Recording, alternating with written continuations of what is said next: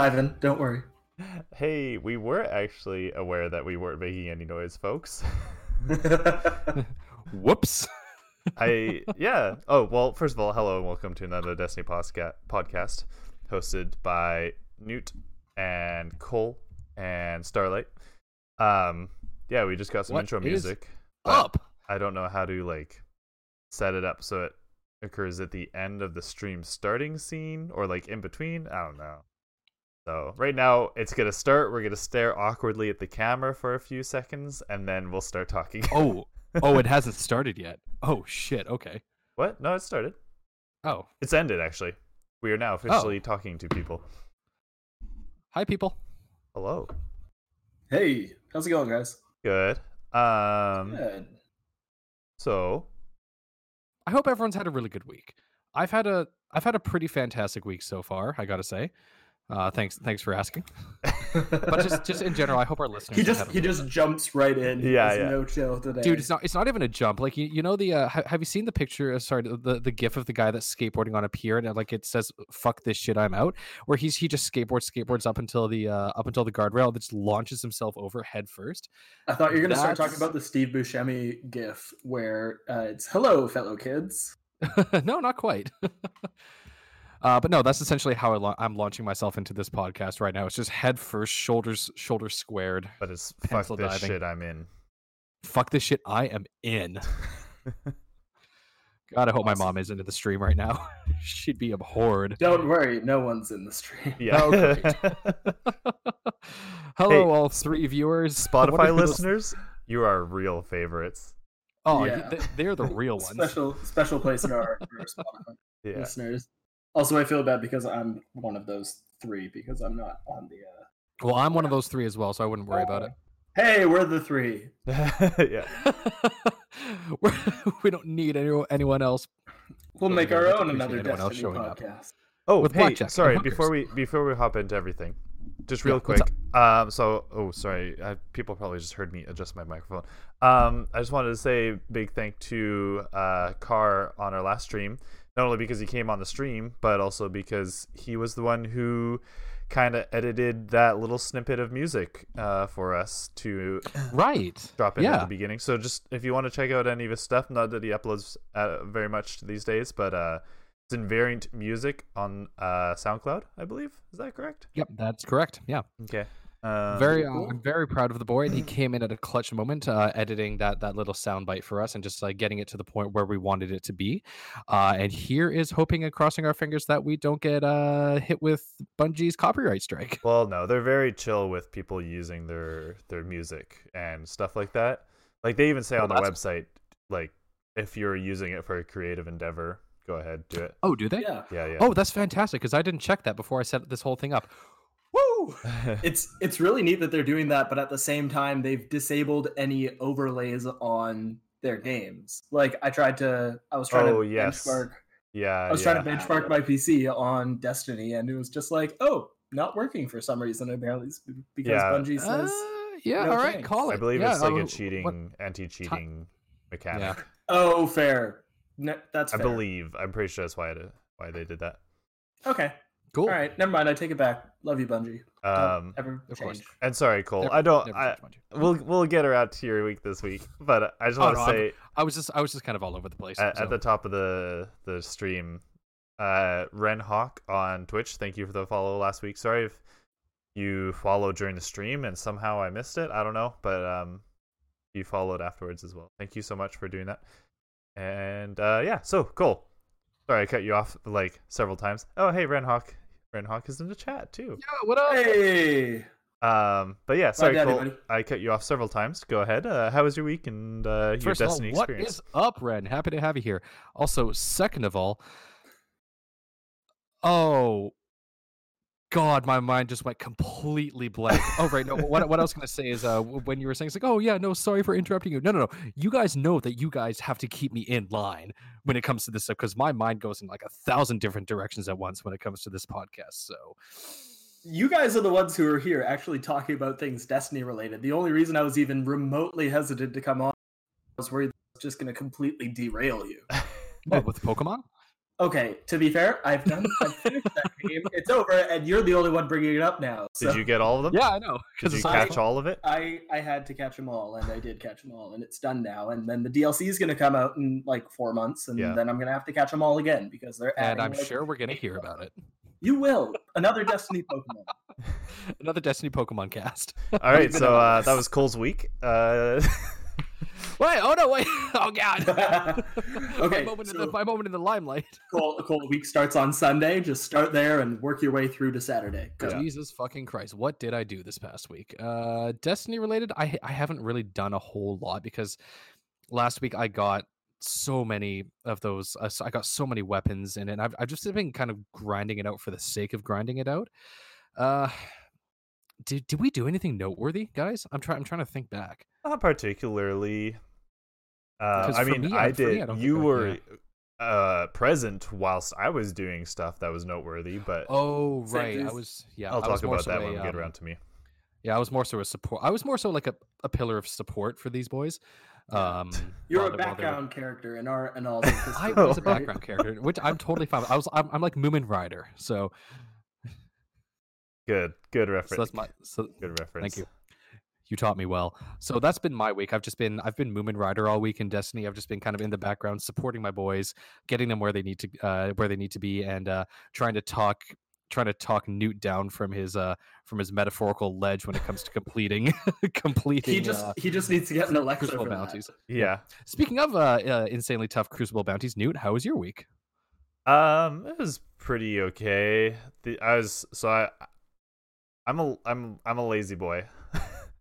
So I never got around to completing the Komodo quest or the Python quest or the Buzzard quest or the Crucible quest where you just get like the emblem, or the Vanguard Strike quest where you get the emblem. Same with the Gambit quest where you get the emblem. Here's the funniest thing, everyone. And if I just picked them up at the beginning, I would have had them done like 3 months ago.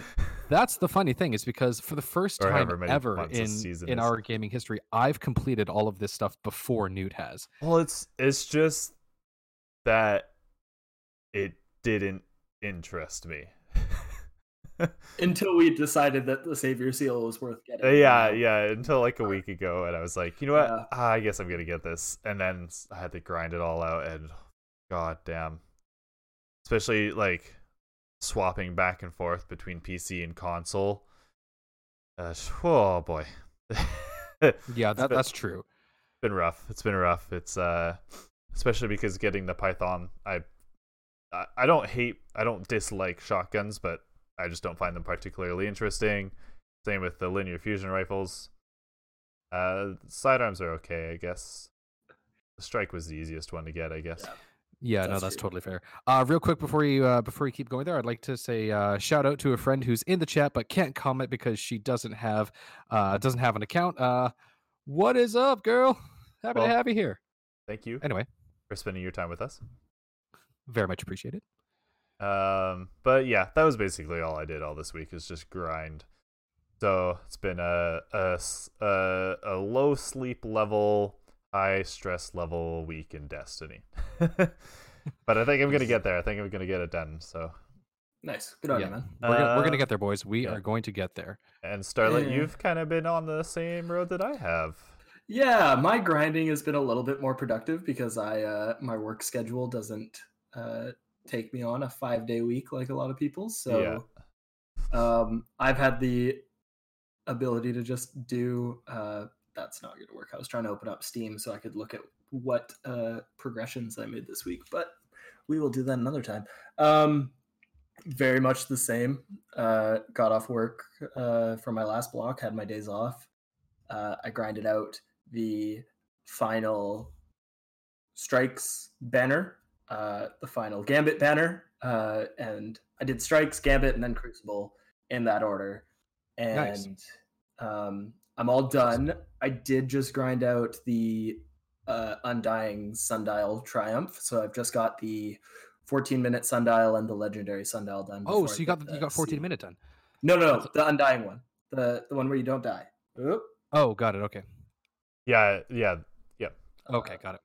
What else was I gonna say? Oh yeah, Starlight. By the way, our friend in the chat who doesn't have an account is Maddie. So she says hi. Hi. Hi. Yeah, so I missed last week, but I did join you guys in the chat.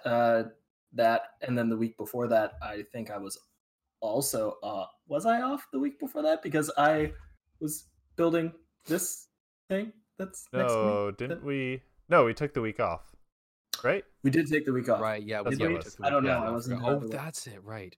Wait, has But, it been 2 weeks since we casted? No. No, 'cause you we casted last last week. week. Oh. Yeah, right. It But was the week before that. Right, yeah, that was Yeah. it. The week before that, I was building a PC. Yeah, you were.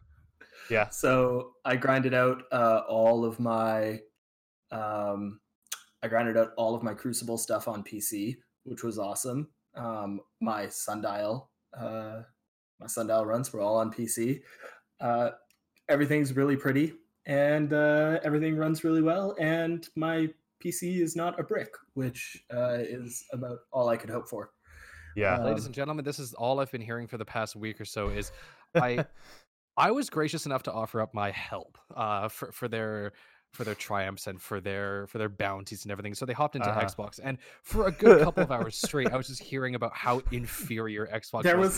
There was a solid 20 minutes where I'm just like, oh my god, the load time. It was fucking oh my god, ridiculous. the frame rates. Why is everything so untextured? It was ridiculous. And like, obviously, yeah, I'm very happy that you boys have this venue, but fuck, I'm the only one who's treating I'm the only one treating the Xbox like it's not a chore right now. It's the God, Xbox, not damn. Last time we played, that was actually I was actually momentarily like I had to stop and be like, oh my god, don't throw up. Like, yeah, you said it was making you physically ill, and I thought, no, there's no actual way. He has to be I think the biggest thing for me is the FOV, the field of view. Yeah. I think that's the one that really hits me hard. Because when we were playing Apex, I agree. And I was able to bump up the FOV on that, it was like, oh my god, like this is fine. Yeah. Well, yeah, that's because you and Mountains told me how to bump up my FOV and Apex, and it really does make a difference. Oh, it's so good. Yeah. I'm currently on only a 24-inch monitor, but that's getting upgraded sometime next week to a 34-inch ultra wide. So the FOV on that is going to be something to look out for. Yeah, so everyone, welcome to another PC podcast. Yeah. It's gonna be a good one. Do you think we're gonna just make that joke every single week? Yeah, some variation of another something podcast. I didn't think. How many times have I said another Destiny Pokemon? Yeah, once. Another meme podcast. A while ago. Yeah, but no. Well, okay, and also for all the complaining that Cole's doing, he's getting all of the spare parts that didn't go into my build. That's actually a really good point. He's gonna be getting Starlight some semblance of like I don't have a lot, but I'm also gonna be swapping out two of my and I'm very, very gracious for that. So I'm also looking to really like up my FPS. So I'm gonna swap out these two fans that are stock for some RGB fans. Right. And so you're gonna have like 4 stock fans ready to go for you, so you aren't gonna have to buy any fans. I appreciate it. Thank you, man. Yeah, no problem, buddy. So should we get into the meat and bones of this podcast? Oh, for sure. But before we do, just remember that your PC is spare. So are you. So we can totally get into the meat and bones of this. Well, first of all, I think we need to call an ambulance for Cole. But more importantly than that, call all the ambulances. I just want to say, I'm suffering from a broken heart over here. A very merry birthday to our good friend and longtime fire team member, Tea Time Tibbs. The sole warlock in the clan. Happy birthday to the realest warlock out there. My God. So I just want to say big happy birthday to him. It's his birthday today. Absolutely. So he's an absolute staple of our fire team, and he's a very, very close friend of mine as well. And I'm just super, super happy that he got into Destiny all like however long it was ago now. And just like I said, he's an integral part of the fire team, and we wish him the absolute best birthday possible. I know he's not listening in right now because he's having a birthday dinner. Yeah. Fair enough. What? He's not spending his birthday watching us stream? It's fucking ridiculous. I was going to ask you, Cole, or either of you guys, what your favorite memories are of playing Destiny with Tibbs, or just in general, any of your ideas with Tibbs, because I have a fun one that I want to tell, but I was curious. I actually, it took me a second, but I've got probably my favorite gaming, not just restricted to Destiny memory of Tibbs, and it is in Destiny. Yeah, mine is I've got two. I've got a real life one and a Destiny one. So if I could probably like swing in the Destiny one, sure. And then I'll circle back around at the end with the real life one. So for the Destiny one, it was right when Gambit Prime had dropped, and it was, I can't remember who the original fire team was. It was myself, Newt, Dungeon, and Not me. and Tibbs. Well, no, you did cycle in. It was you and Dungeon were cycling in and out for a while there. But it was just when Gambit Prime had dropped, and we had already been really enjoying Gambit, and we started playing Gambit Prime, and we all really enjoyed playing the Reckoning, so that we could get these higher tiers of armor and everything. And we had this perfect combo down where I would run in and whack the Primeval with my Hammer Strike. Yep, whacking off the Primeval. Yeah, yep, exactly. Yep, whacking off the Primeval. the hammer pulled me off. Excuse me. And I think Dungeon would come in with his Thunder Crash. You would be using your Tether, but the killing blow always went to Tibbs, because you just used his gigantic Nova Bomb and just eviscerate. And it's like a memory that keeps repeating itself, because he did it so many times.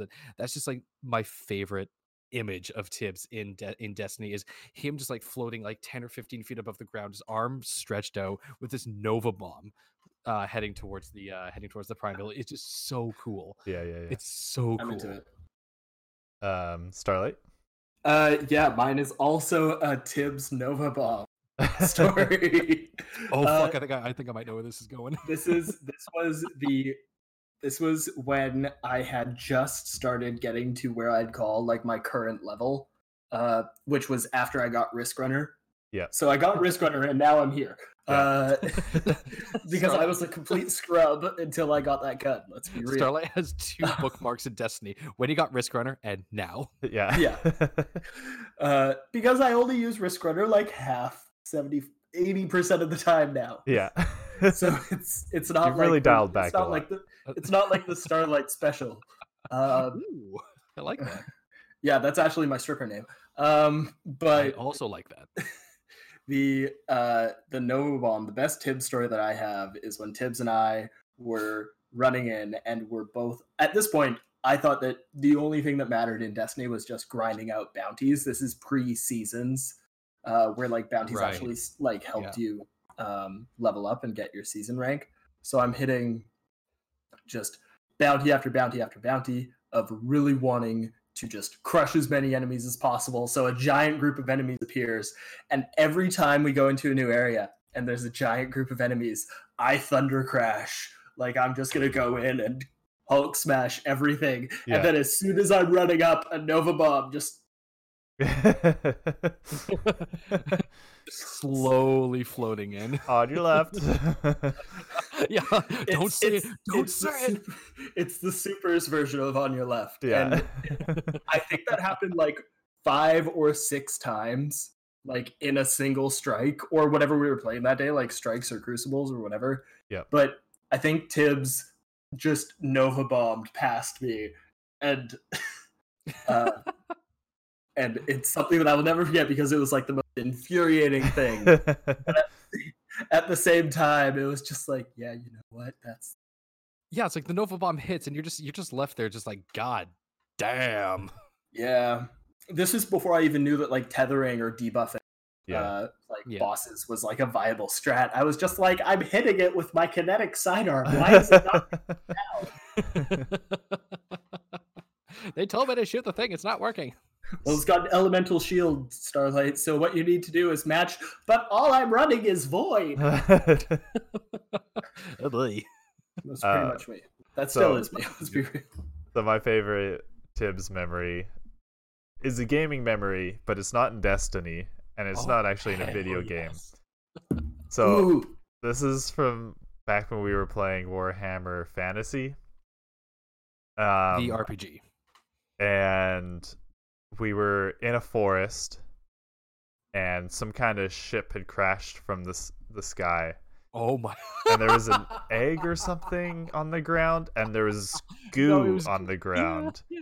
And we were like, what the hell is this? And just so everybody know, our DM was very like brutal, like in a fun way. Like Cole had gone through like 3 characters at that point or something. I don't know.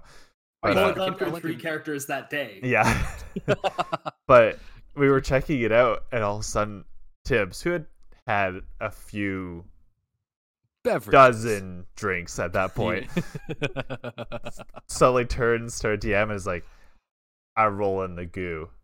And my character was the only one there, and I was like, no, don't. I like try to like grab him and pull him back. I'm like, Tibbs, don't roll in the goo. And he just like looks at me, and I've never seen such a drunken fury as that, but like a very calm fury. And he's like, I roll in the goo. And I was like, oh no, exact look. That's not Tibbs. That's the alcohol.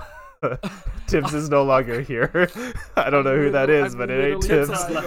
Yeah, I remember that. So I was there for that. It's like the scene in Trailer Park Boys where it's like, shh, Randy, I am the alcohol. No, I am the liquor, Randy. Oh, the liquor, yeah. That was before I had joined up with you guys in that particular gaming group, but God. I was at this point reading your weekly summaries. Oh yes. Oh yeah.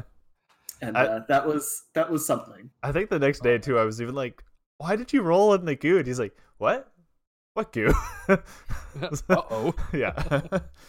So yeah, that was a good time. Tibbs is an absolute real one. No, so my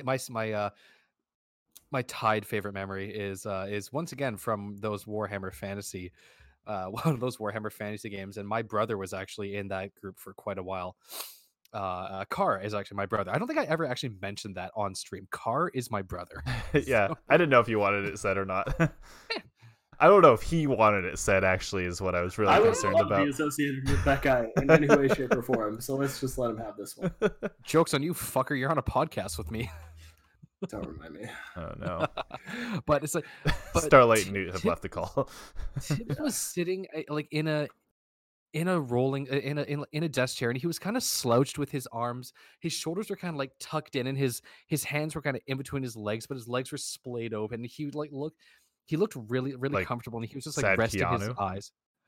Anna? No, but he was kind of like leaning back at the same time as all this was like happening. Drunk Spider-Man. Sort of. I'll send the picture into the Discord like later. Stoned Batman. Sure, why not?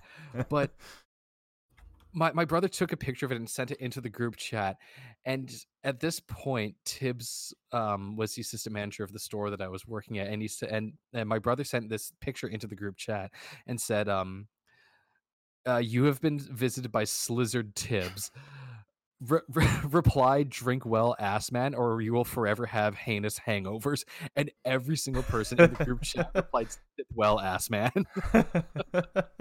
It's just like, Jesus fucking Christ. So Slizzard Tibbs became a thing for quite a while. I'll have to mention that next time. I've never heard that one before. Yeah, so happy birthday to Tibbs. Oh boy. Yeah. We ran on that one. Yeah.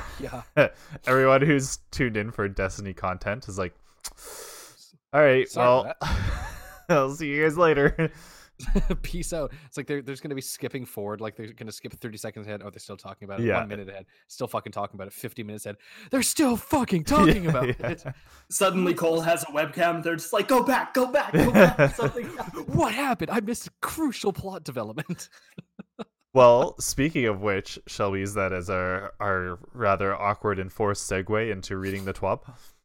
We could do TWAB, or I could also do a lore tab. Oh yes, that's right. I wanted to sprinkle in some more. So yeah, if you could give us a lore tab to lead us into the TWAB. This actually works really well because we were talking about Tibbs, and I was actually asking him what his favorite exotic was, because I wanted to read his favorite exotic tab because it is his birthday, and so I was like, okay, I just want to do a little something from a boy. Turns out one of his favorite lore tabs is from one of my favorite weapons. It's from Outbreak Perfected. Right. Which is the exotic kinetic pulse rifle that you get for completing the 0-hour quest line, which is such a great grind. If you haven't got Outbreak Perfected already, just get a team together and do it. Anyway, so the flavor text for it is directive equals kill while enemies equal present, execute directive. It looks like a line of code. And also, for those of you who don't know, Outbreak Perfected is powered by SIVA, which are tiny little nanites. I think I mentioned SIVA in the last episode, but basically, for those of you who aren't familiar, if you know about nanobot technology in any sci-fi capacity, that's essentially what SIVA is. But a portion of SIVA got corrupted back in the Rise of Iron and became one of the main enemies. Like they would corrupt different enemies and make them better, faster, stronger, but also more unstable. Harder? Anyway, I digress. Better? Sorry? Faster? Nice, Stronger. thank you. Anyways. So, the captain stands with his primary hands braced on a command table. He stares down at a static holoprojection as though it might reveal some new secret. Nearby, the hunter combs through scout reports. The warlock taps rapidly at a datapad, running simulation after simulation. No one speaks. There is a deafening boom. The holoprojection flickers. The whole skiff tilts 70 degrees off kilter. The captain holds tight to the table, reaching out with a secondary arm to snatch the hunter as he goes toppling by. The warlock is not a concern. She has blinked her way to a secure handhold. The captain calls to his crew, speaking Elixir too fast for the hunter or the warlock to follow. Someone calls back. The skiff tilts nauseously, then stabilizes. Aramis? The warlock asks. The captain nods. Letting go of the hunter, he disappears through an access hatch to consult with his crew. I don't like this, the hunter says lowly. We should be there with him. The warlock chews on her lower lip. She doesn't like it either, but they've argued endlessly with their captain and gained no ground. We have to trust him, she says finally. This is what he wants. Trust him to die? The hunter hisses. Let's break down how stupid this is. Not only does he want to infiltrate the tower without us, he's planning to wear devil's colors to interrupt a devil's heist to reclaim Siva. And instead of leaning on us, his good guardian friends, he's banking on some stranger, not a stranger. The warlock cuts in. Fine, not a stranger, but definitely not a friend. The hunter grits his teeth. We should do it.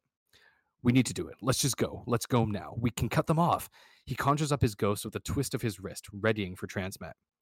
We have to trust him, the warlock repeats, reaching out to grasp the hunter's forearm. I think he's right when he says it doesn't mean anything if we do it. Guardians do extraordinary things all the time, and he needs more allies. The captain re-enters their little ad hoc war room. They draw up guiltily. The hunter hides his ghost.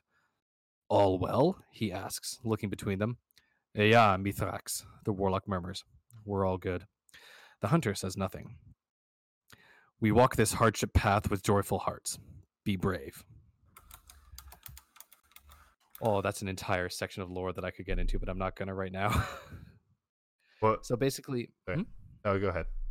I was going to say the fallen captain in question that they're talking about in this lore tab is Mithrax, who has founded the House of Light, and he is actually an ally of the tower. He's the first recorded, or at least for us, he is the first recorded fallen ally that we have. And I believe they're building a big story for Mithrax, and I really hope they get into it more as the seasons progress, because he's such an intriguing character. Yeah, and I hope so too.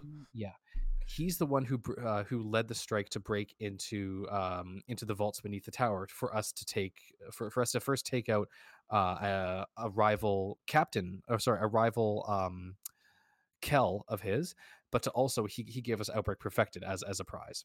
Is he the first alien species, aside from the Awoken, who are kind of human, kind of not, to ally themselves with humans? You could argue, well, no, because Rasputin's a byproduct of humanity. Yeah. Awoken. What else? Cabal? Could you consider Cabal? No, definitely not. Fallen, Hive, certainly not. Taken, definitely not. I think so. Like as far as the main factions go, yeah. Isn't there a mission somewhere where what is it? I think it's the Vex need Guardians to complete some sort of task, so they let us That's gonna bug me. Yeah, I'm gonna have to. That's not necessarily allying with us. No, it's no, also it's the not. Vex using us as a tool. Yeah. Well, what I like about Mithrax is that I didn't realize until after we actually had completed 0 hour and like I got the lore tab, but the Mithrax mentioned in the lore tab for Outbreak Perfected is the Fallen that we meet at the farm. Yeah. He is, behind that. Yeah, I again, because I'm a lore scrub. That was always super interesting. But the other thing about Mithrax that I'm so intrigued to find out is his title, like Mithrax the Forsaken. Yeah. And so it's kind of interesting, like maybe I don't want to say like Destiny got lazy or Bungie got lazy, but like I'm wondering if that's gonna play into like some fallout from the Forsaken campaign at all. I would assume yes. Like, because also, Starlight, if you're ready for me to blow your mind right now, this isn't the first time we've seen Mithrax. When we met him at the farm, that was not the first time that we saw him. Well, okay, remember that I barely played D1 and that I don't really know the story. Do you know where we saw him before? Was he the dude that was always on the reef that was kind of a dickwad? No, that's Varix. Okay, who Varix, turned out to right. be the biggest dickwad. Man, Oh, that's, right. yeah, I guess still he getting, okay. he was the first ally. Never mind. Yeah, there we go. Yeah, So like, I would just like House House Judgment. That's what it was. I would just like to pull us back for a moment to my early days in Destiny as a D1 scrub, where I did not play pretty much ever, and you guys are dragging me to the reef, and I meet this fucktard Fallen, and I'm not a fan. I'm sorry, but he was a dick, and but he had such a good voice. Every time I was just like, I don't like this guy. This guy's bad juju, and I'm not a fan. And this is before he turned out to be a jerkwad. Yep. And you guys are just like, no, it's like he's like a reluctant ally. He's fine, and like the voice acting is really good. It's fine. He's not actually evil. Yeah, he wasn't necessarily evil. He just he orchestrated. Well, he didn't orchestrate, but he was the linchpin for causing the prison break in Forsaken. So Okay. Anyways, sorry, you were saying something, Cole, and I was curious to see where that ended up. Yeah, this isn't the first time we've seen Mithrax. So do you guys? That's what it was. Okay, so I believe it was. Oh fuck! What exotic quest was it? I want to say it was. It's the Rat King. The Rat King quest. One of the first exotic quest lines in Destiny 2. It dropped with the base game. There's an exotic weapon called the Rat King, which is it's an exotic sidearm, and basically the main perk of it is that the more members of your fire team that have Rat King and are firing in close proximity to each other, the more damage it does. But it wasn't just for the Rat King quest, actually. It was an adventure, and you just went back and finished it. Yeah, it was an adventure called like Friend or Foe or something like that. Yeah, and, it was Friend or Foe because I had to run through it 6 months ago. Right. Yeah. Okay. So you basically you run through this adventure on Titan, on the moon, on the methane moon Titan, and when you get to the end of it, you have a choice. There's a fallen captain, a named fallen captain, and a yellow bar Hive Knight, I believe, facing off against each other. And basically, you get to choose. You can kill both of them. You absolutely can, or you can kill just the fallen captain, and then the Knight turns on you, so you have to kill the Knight anyway, or and Bungie does not hint at you to do this at all, which I wish they would do more often. You can just kill the Knight, but let the fallen captain live. He'll look at you, he'll thank you, he'll give you the energy core you're looking for, and then he'll just transmat out of there. That was Mithrax. That was our first encounter with Mithrax. Which explains why he's like reluctant enough to seek us out when he's like guiding us to the farm using the fallen transponder. Exactly. Yeah. Because he knows us from experience. Us. Yeah. He trusts us, and he knows that we are a potential ally of the Eliksni. And the Eliksni that actually want to get back into the good graces of the Traveler, he can probably trust. We are going to be the avenue by which the House of Light rises to prominence. I like it.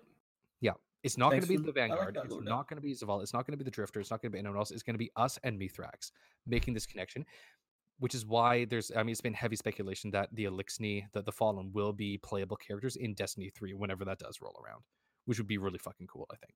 So much for our segue into the TWAB, hey? Yeah, sorry. I kind of went off on a tangent there. So, yeah, if you guys want to talk lore at all, hit me up on Twitter, hit me up on Facebook if you know me personally. Just Xbox, all that stuff. Anyway, into the TWAB. TWAB. 40 minutes into this podcast. Jesus Christ. And this is not a small TWAB. No. No, I swear to God, we better be condensing this down. I didn't really read through it at all, but I'm going to condense it. I'm just going to read through it really quick. Okay. Shall we? Ooh, crack that cold one.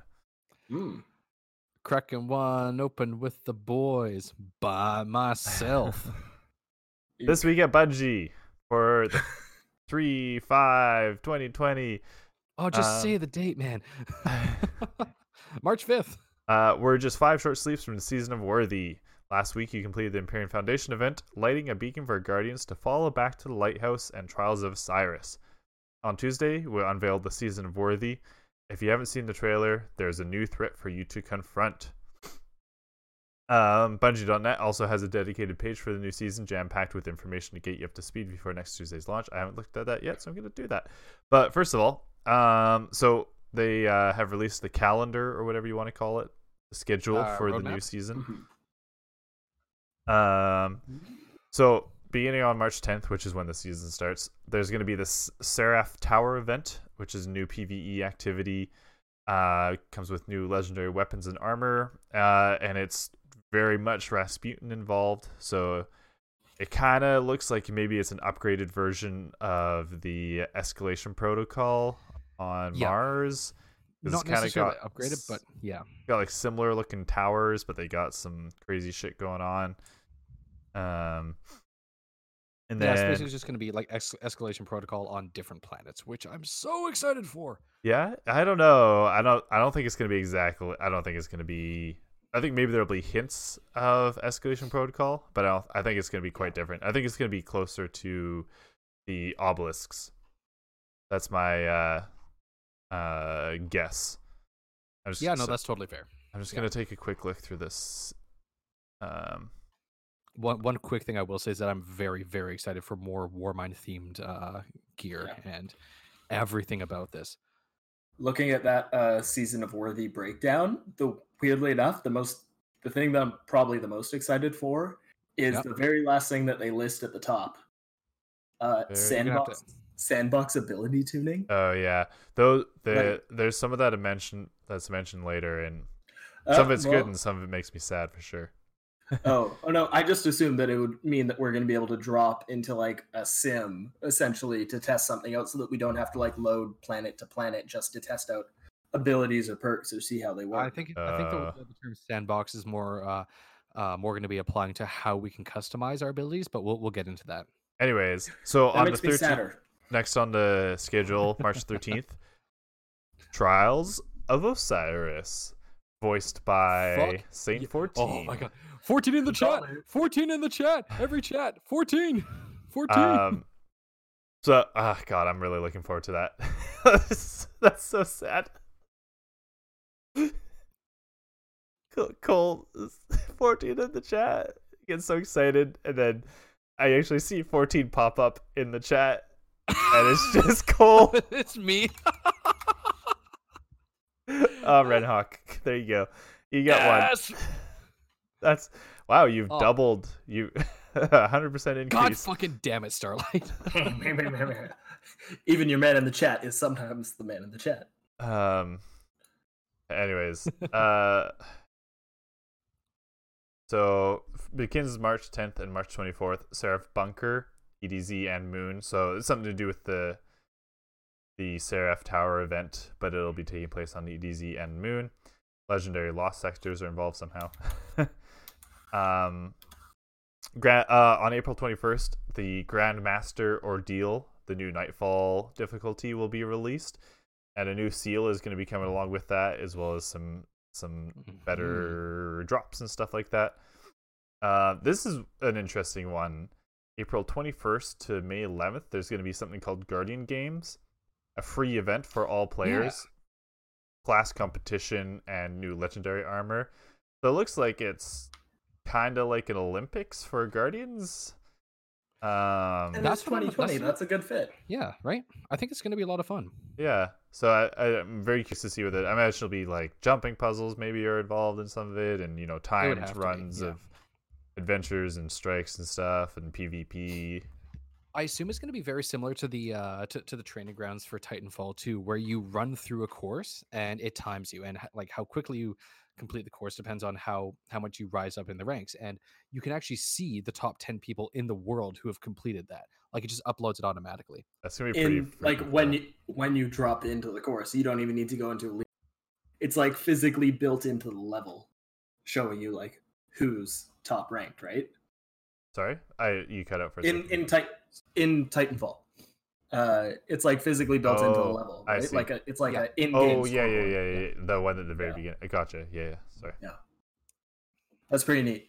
And there's some people who manage to do that in like 13 seconds, like complete the whole course with like maximum score. It's absolutely fucking nuts what some people have been able to do. But anyway, we're getting away from the TWAB. No, the speed runs from that are going to be really interesting to watch for sure. Yeah.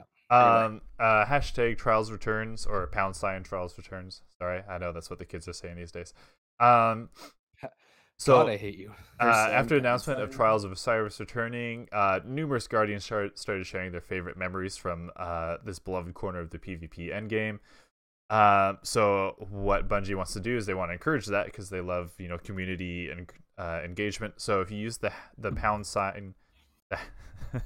hashtag Trials Returns, and share your favorite clips. In this context, it is a hashtag. You can say hashtag without feeling weird.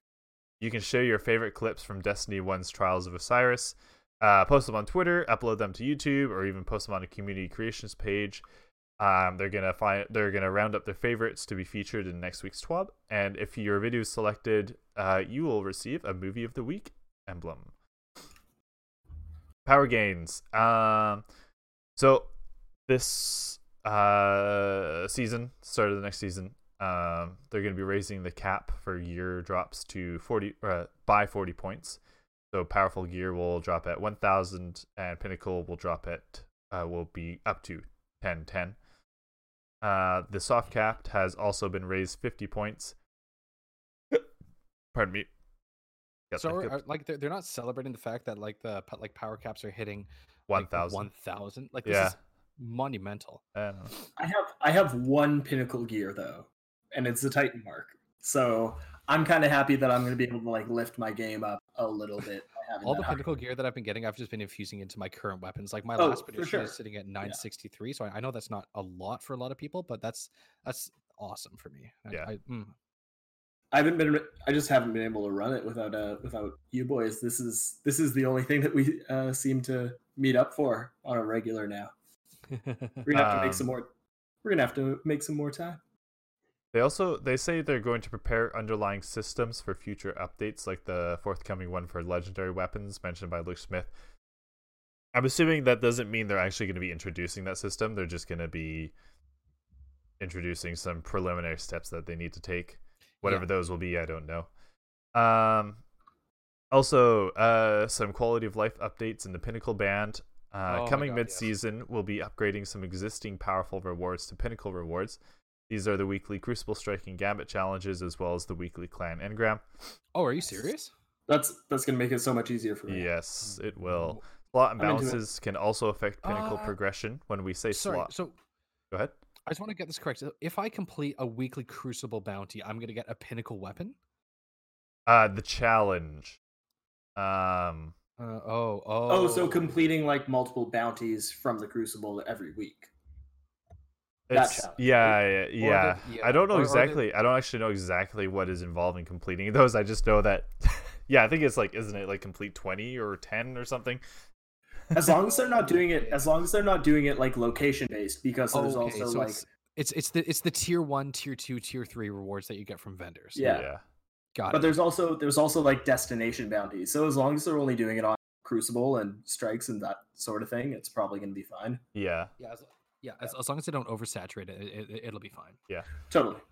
There's also going to be some changes. It sounds like to the how your light level is balanced out and then calculated for the upcoming, or like whenever you get a pinnacle drop, that light will be calculated in a bit of an easier way. Alrighty. trials just around the corner, we wanted to address the artifact power problem as quickly as we could. As Luke said last week, our short-term fix is to disable the artifact's power bonus while in Trials and Iron Banner. Oh, so that's interesting, because they specifically say the artifact's power bonus, not the actual artifact itself. Yeah. So I guess all those perks will still be available in Trials and Iron Banner. The perks will be available. It's just the power. Yeah, exactly. The power bonus that you get from the artifact won't affect your power level light level, whatever the hell they're calling it these days. Your level in the competitive modes. Yeah. Unfortunately, Season of the Worthy has already been released for certification, so we won't be able to disable the artifact's power for the first Trials weekend. Which is fair. Unfortunate. Fair, it's but unfortunate. But it's understandable. Yeah. Sorry, go ahead. They've just been. I've just got to give props to the Bungie team. They have been so on top of things as of late, as far as like reception and reaction times go to this entire thing. I think it was maybe a couple of days, and like that they made the decision to disable the power bonus from the artifact for we got that tweet from Luke Smith. It was ridiculous how quickly they've been on top of this. So I just want to say, good job, Bungie. Yes, well, I agree. Sorry, but Nuke, continue. Oh wait, sorry. If I could just. Sorry, if you could just what? You're cool. What? Sorry, if you could just what?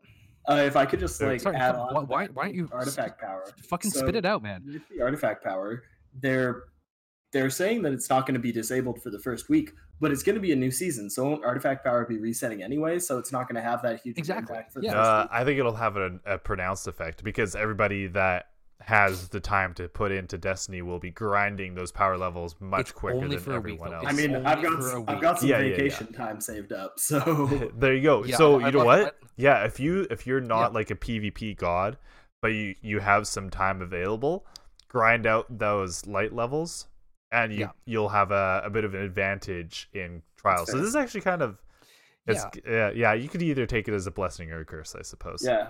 And with that, just with them being so on top of it by getting this fixed in only a week, when it's it's a major game, it's nuts. Yeah, but that's even more impressive given the fact that that part of the TWAB that we skipped over, where they've actually moved to a work from home model for their Seattle offices because of the coronavirus outbreak. Mm-hmm. Yeah, so I think that's just mentioned later. It is. Oh, it's mentioned in a separate. It was at the top, wasn't it? Yeah. It's a separate post from the TWAB. But anyway, we're getting away from it. We gotta focus. I'm just super impressed by the fact that they're promising that within the week when they're working from home. Yeah, exactly. Yeah, it's just Bungie is on top of things. So their long-term plan is to enable a power cap for Trials in Iron Banner, and are investigating the work required to do this. This will roll out no earlier than midway through the season, though.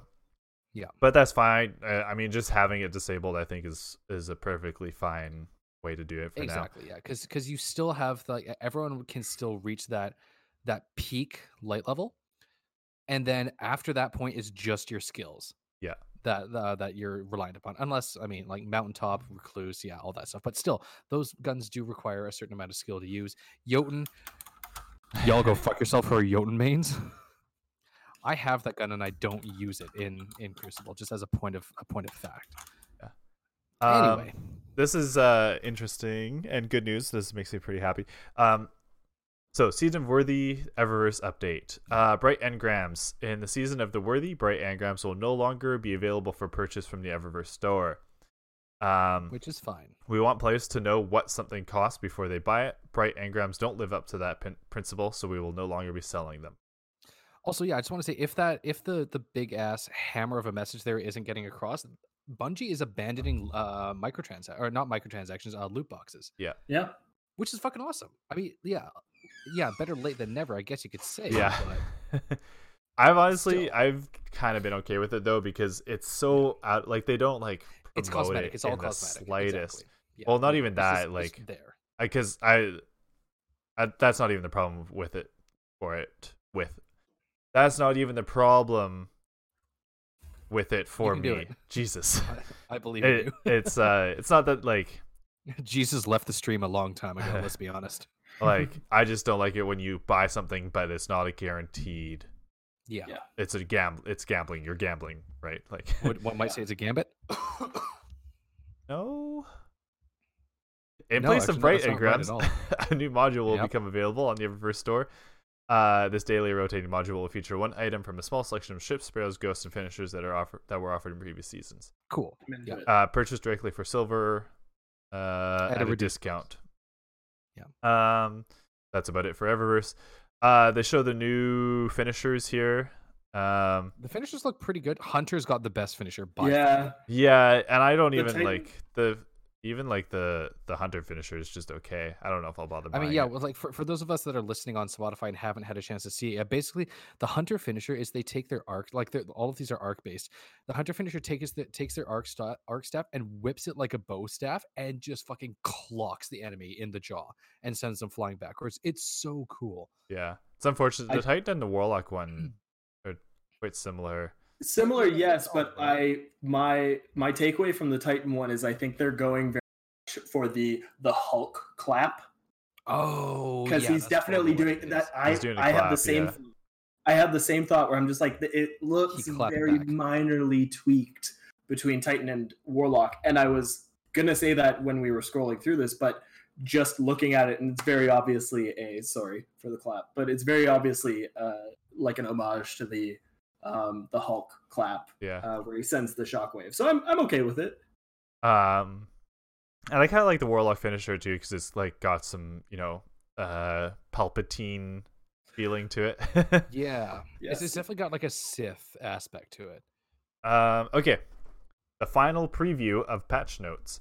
Over the last few weeks, we've been giving some previews how your sandbox will be evolving in Season of the Worthy. Here's a few more. Exotic armor. Here, tell you what. I'm just gonna say that these things are gonna have changes, and then later, like this weekend, I'm gonna read through this and post it in a separate. Yeah. So some changes are coming to exotic hunter or exotic armor for hunters, and well, all three of them. But for the hunters, there's gonna be increased invisibility and healing for Assassin's Cowl and increased visibility. Yeah, Frosties are getting a change. Khepri Sting. All smoke bombs deal 150% damage. That's quite a lot. That's a lot of damage. This one makes me sad. Orpheus Rig. The maximum amount of super you can regain from this exotic with a single use of Shadow Shot is 50%. So I guess I'm just not using that exotic anymore, which is fair. I think it was pretty broken before, but I am sad it's disappearing. Yeah, that's fair. Young Ahamkara Spine is getting a buff. Titan Ashen Wake. Fusion grenades kills with his exotic now refund grenade energy. Antaeus wards. The shield created during the slide no longer allows chip damage. That's fine. I mean, the only one that I really want to focus on is the Dune Marchers for that. Yeah. Hell yeah, Dune Marchers. Yeah, boy, dude. Doom. Hang on. Oh, Doomfang Pauldrons. Fix the bug where sometimes super energy will be granted from melee kills while in your super. Dune Marchers. Oh god, I had this written down somewhere. The Dune Marchers, yeah, I can see. Oh, you don't have it? Okay, sorry. No, I've got it in my head. So basically, the Dune Marchers, the effective range for. Okay, actually no, you've got it in front of you. So okay, yeah, Dune Marchers increase the radius of the static charge to 20 meters, up from 12. That's a hell yes, big jump. It was already. That's an increase of 66%. You know what's the funny thing is that the static charge, like leaping from enemy to enemy, was already grossly overpowered.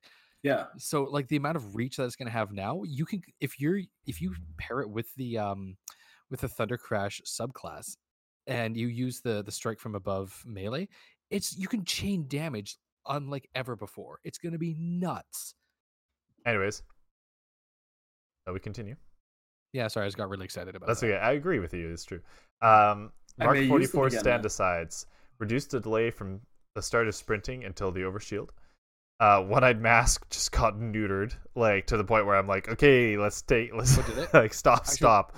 What happened? Oh, okay, right, yeah, they're just kind of. The target marking from this exotic has been replaced with target highlighting, eliminating the ability to detect targets through walls. I don't really know what that means.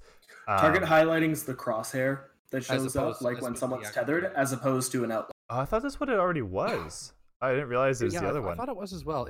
I thought you could see the outline through the wall, which is why people were able to do peaks. You really could, well. which is why I think that they accidentally switched the description in that, because the way they describe it actually makes it look like it's worse. Sorry, it makes it look like they're making it better. Yeah, but it's actually worse. It's they're switching it to the crosshair. Anyways, no longer provides a damage bonus when defeating your marked target. Restore the previous overshield granted by defeating your marked target, which now has a duration of 6 seconds instead of 8. So, I guess they gave it back the overshield, so we'll see.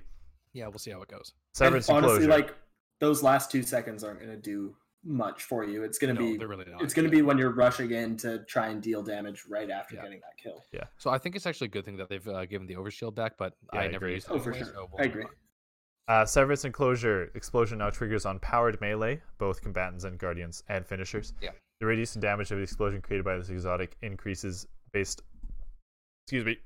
on the tier of the enemy defeated. That's funny because remember when it first was announced, because finishers I was like, dumb. I was like, you're not gonna get a lot out of it. Yeah, we had a big conversation about this. So I think there's a good balance where it's on powered melees and finishers instead of just like every melee. Exactly. Yeah. So it's double basically. That makes a lot more sense. Yeah. Because we already had that. We already had this. Wait, hold on. No, because we already had this talk. I mean, I don't know if you're unclear on it at all, but I guess before it was any melee kill on guardians, but now it's power. Oh, okay, no, that. No, it's it's. This all this does is it makes me want remember that Destiny Dream idea a while back, which was you're talking about my Destiny Dream board? No, the Dream board where it's just a playlist where it lets you wear as many exotics as you want. Oh hell yeah! Can you imagine that coupled with Insurmountable Skull Fort? Oh Jesus fucking Christ! No. It's just Shaq's just looking at you. What the fuck have you just unleashed upon this cursed land? You are literally just a walking bomb vest, just going off every time you punch someone. It's insanity. All right, Warlocks. Touchy joke. Yes, Warlocks. Who cares? Moving Coming on. At you, Tibbs. Apotheosis Veil. This exotic now has increased intellect. Controverse Hold. Reduce the damage reduction granted by this exotic to 20%, down from 40. Sanguine Alchemy has received a complete redesign. Fitting aspects now increase the lunge range of all melee attacks. Verity's Brow. The buff provided by this now increases your grenade damage. The buff to allies' grenades recharges rate. Exotic now provides a buff text node into ally current grenade. None of this means anything to me because I never play on my Warlock. I have no idea what any of this is saying. There are people that listen that maybe some of our listeners. Yeah, but and that Sanguine Alchemy. I want to go back really to dope. What the Sanguine Alchemy where they increase the melee lunge? No, fitting aspects was it? So they increased the lunge, but also Warlock melees in the last patch were actually like the melee range was already increased. Yeah, so it's gonna be extra long. Well, Sanguine Alchemy has that new perk is going to be great as a support if you're doing a support class. That's true. Oh yeah, I just read through. That's really cool. That'll be a really good combination with. You got this. Because one thing that I liked running on my Warlock was all healing, so I'd run Lumina, right? Yeah, and Healing Rift. Yeah. So if you combine those two, you're gonna have heals for days. Point, actually. Yeah. That's heals awesome. for days. That's what I aim for at the gym. Heals for days. Yeah. I'm kidding. I don't go to the gym. Investment. Right. Legendary engrams. Increase the number of armor sets available from world drops to 11 sets. This will include faction rally armor. Players who own previous faction rally ornaments may apply these. Several sets that were previously unavailable or difficult to acquire are now available as world drops. Yup. Oh. Nice. So you didn't mention what it was going up from, though. It's going up to 11 sets from 3. Yeah. Whoa. There was Prodigal, Scatterhorn, and I can't remember what the third one is right now, but 3 to 11, that's a gigantic jump. Yeah. Yep. They're finally letting us take advantage of the proper loot pool that they have. And the next part of the TWAB actually highlights why that's so good. Yeah. Prime engrams will now more reliably drop armor with higher overall stat rolls and spike gear distributions. I like that description. Yeah. Exotic armor will now more reliably drop with higher overall stat rolls, and legendary armor now has an improved chance of receiving higher overall stat rolls, though low rolls will still be present. Yeah. So spikier just means that there's going to be more highs and yeah, like more min-maxing. Yeah. Okay. Which I am always all for. Yeah. Yeah, because it makes it kind of fun. Makes it really fun, actually. All right. Oh, I didn't read through this, but this is interesting. User interface. The settings screen UI layout on consoles has changed to match the experience on PC, allowing for future updates. Added the ability to change the color of the reticle on consoles. Oh, that's nice. I always like that. Added hint text during loading screens. Added comma separators to the glimmer count and the loot stream. I like this. No longer keeps me awake at night. I guess that was bothering Cosmo. Added categories to the quests screen. Quest items will now automatically be filtered into any of the 7 categories. New light, all quests, Shadowkeep, seasonal, playlists, exotics, and the past. The past. Jesus, I skimmed the like that section, but the amount of quality of life improvements that they're giving us is just is the biggest QOL dump that we've had in a long time. This is one of the biggest ones, though. Actually, here under performance, it's huge. Yeah. Fixed UI stuttering and frame rate drops when loading or applying mods. Improved frame rate in Gambit and Gambit Prime. Fixed frame rate issues during the Sanctified Mind encounter. Fixed stutter at high frame rate on PC. General improvements to performance on PC when allowed to breathe. I'm so excited to not open my menu, especially on console, and be like, I want to change this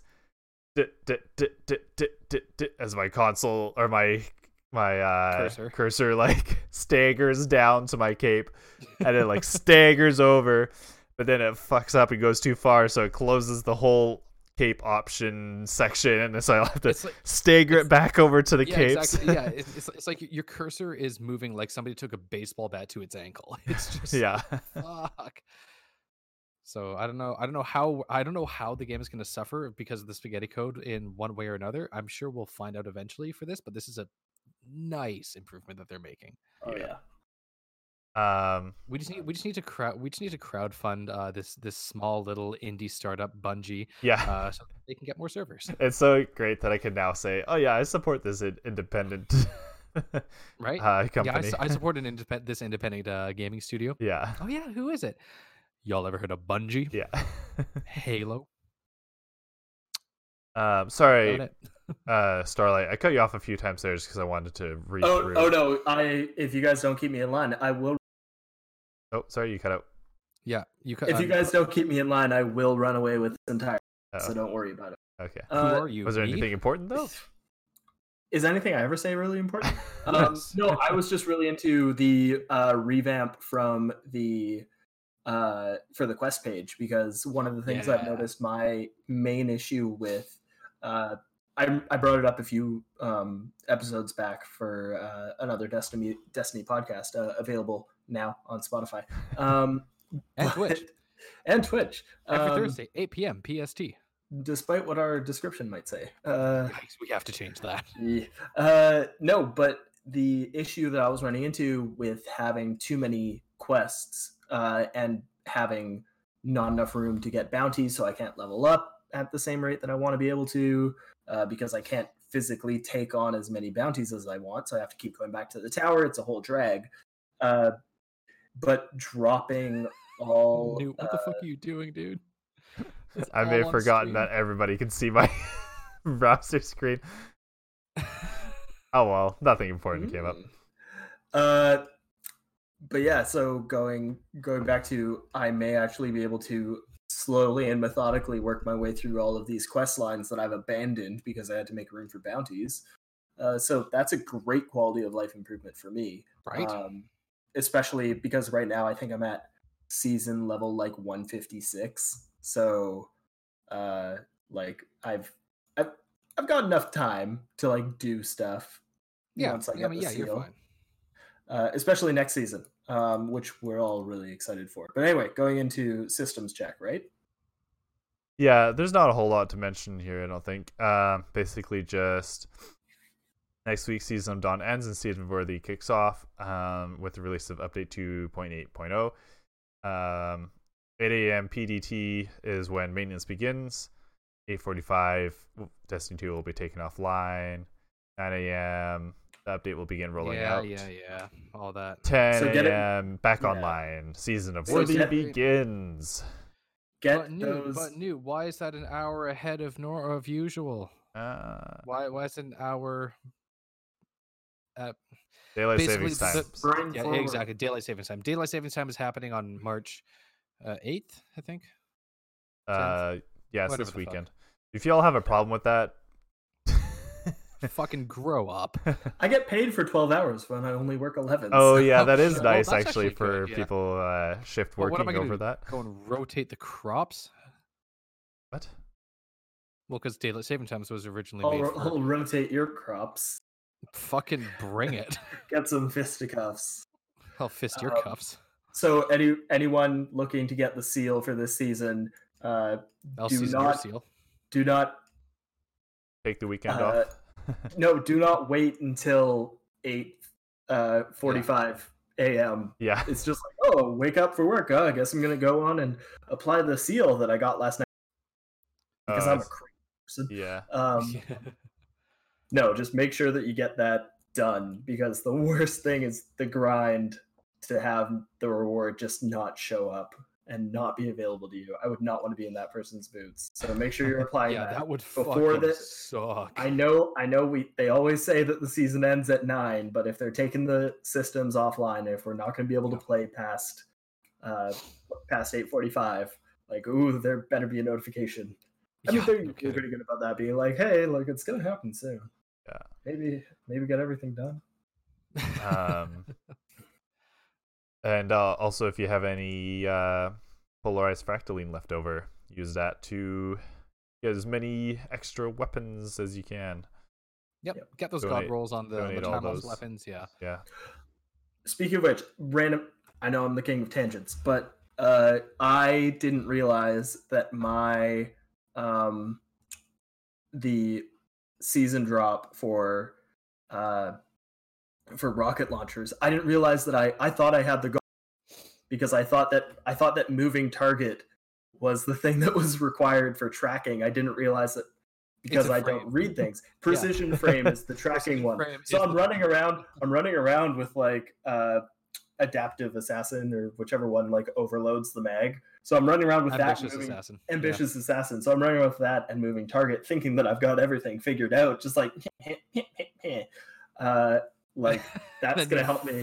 Then you fire a rocket at an enemy and it just sails right past. Yeah, and then I just read the frame and realize that I have been throwing away all of these better. I hate that, man. I hate that when like that one like connection clicks in your brain and you realize, oh fuck, I've thrown away so many good weapons in the past. Like, but I did get the real god roll just the other day. For which weapon?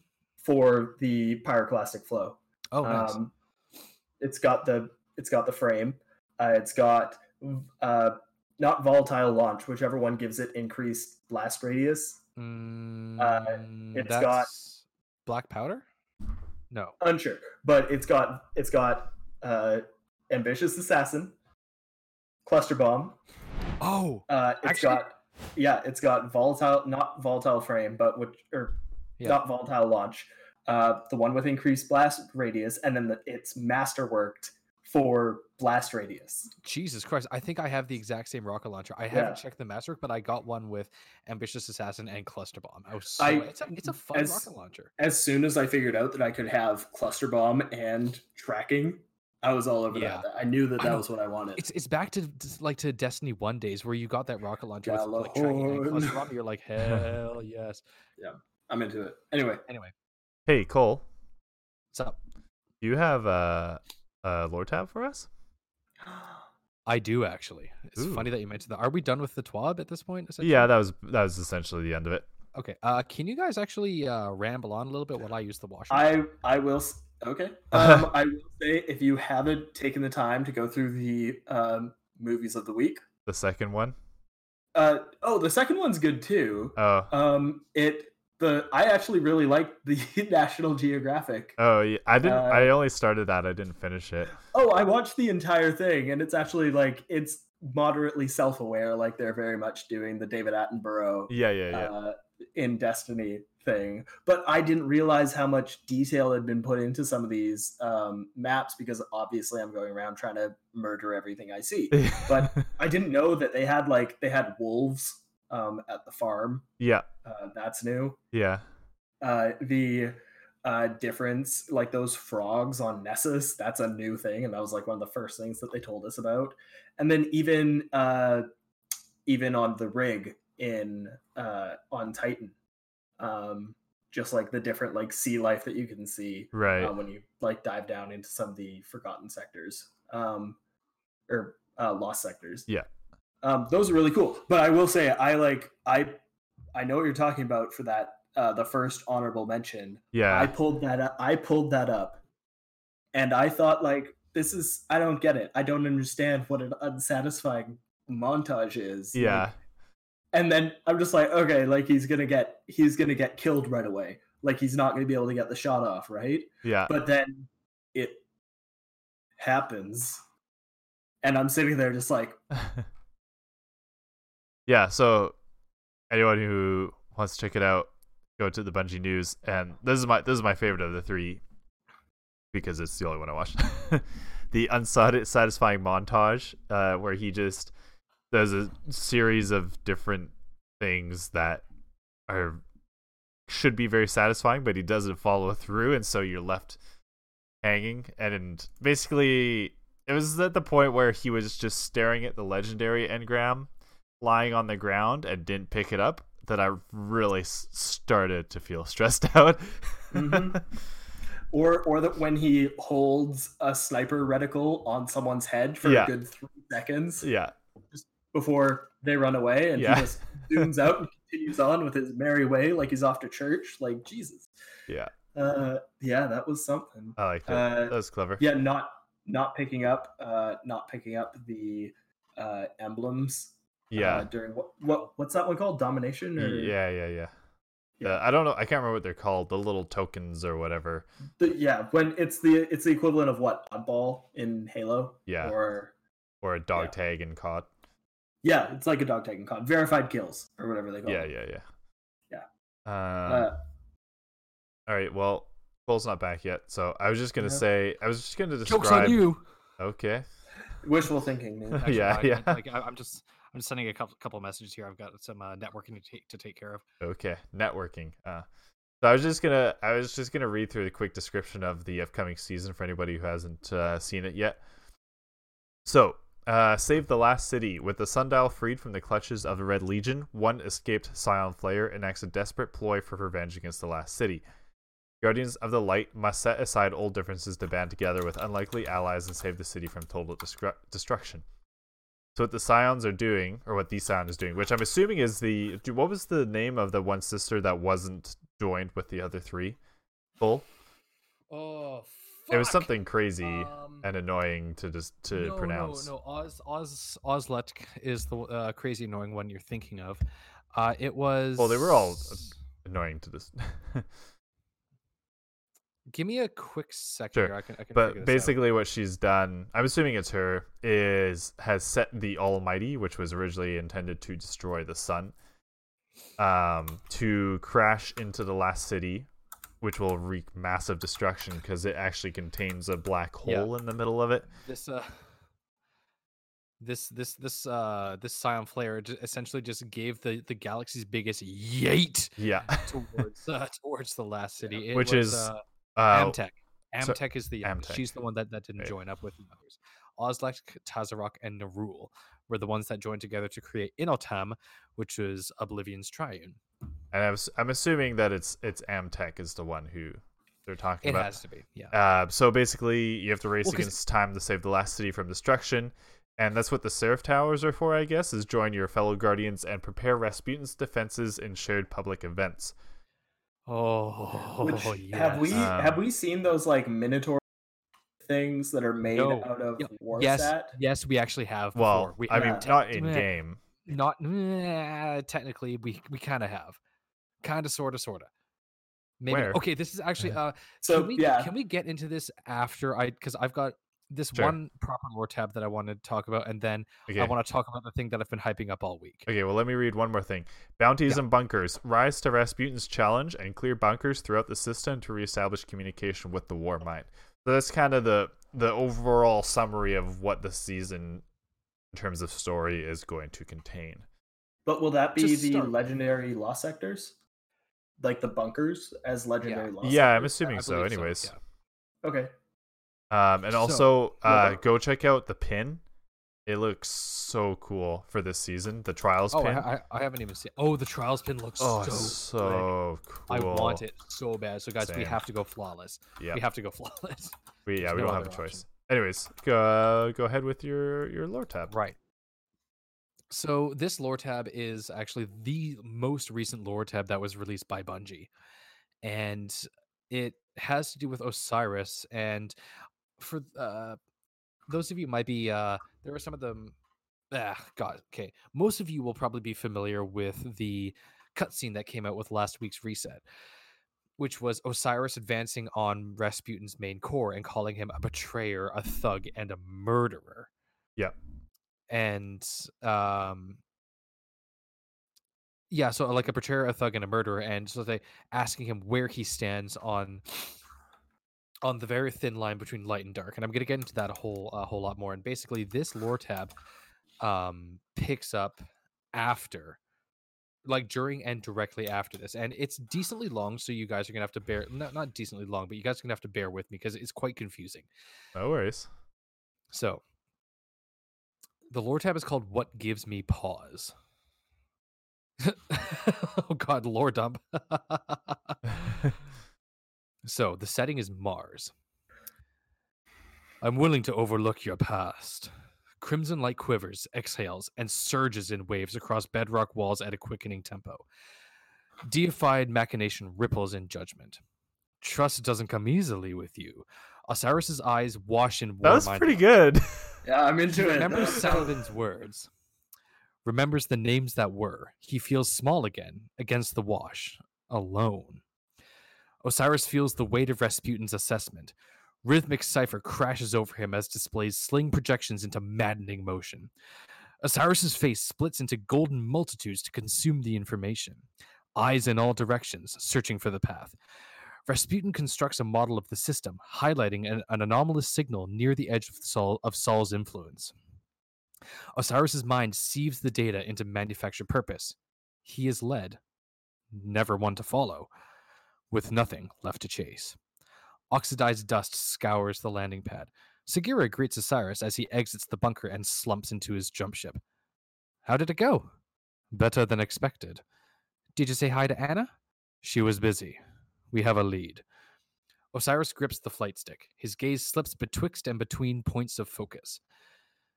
Do we have to leave right now? Sagira floats into his sightline. I'm sure Saintwood, their eyes don't meet. We have a long flight. Sagira relents. Her tone sharpens. How long? And now the new setting is Kuiper Urt expands.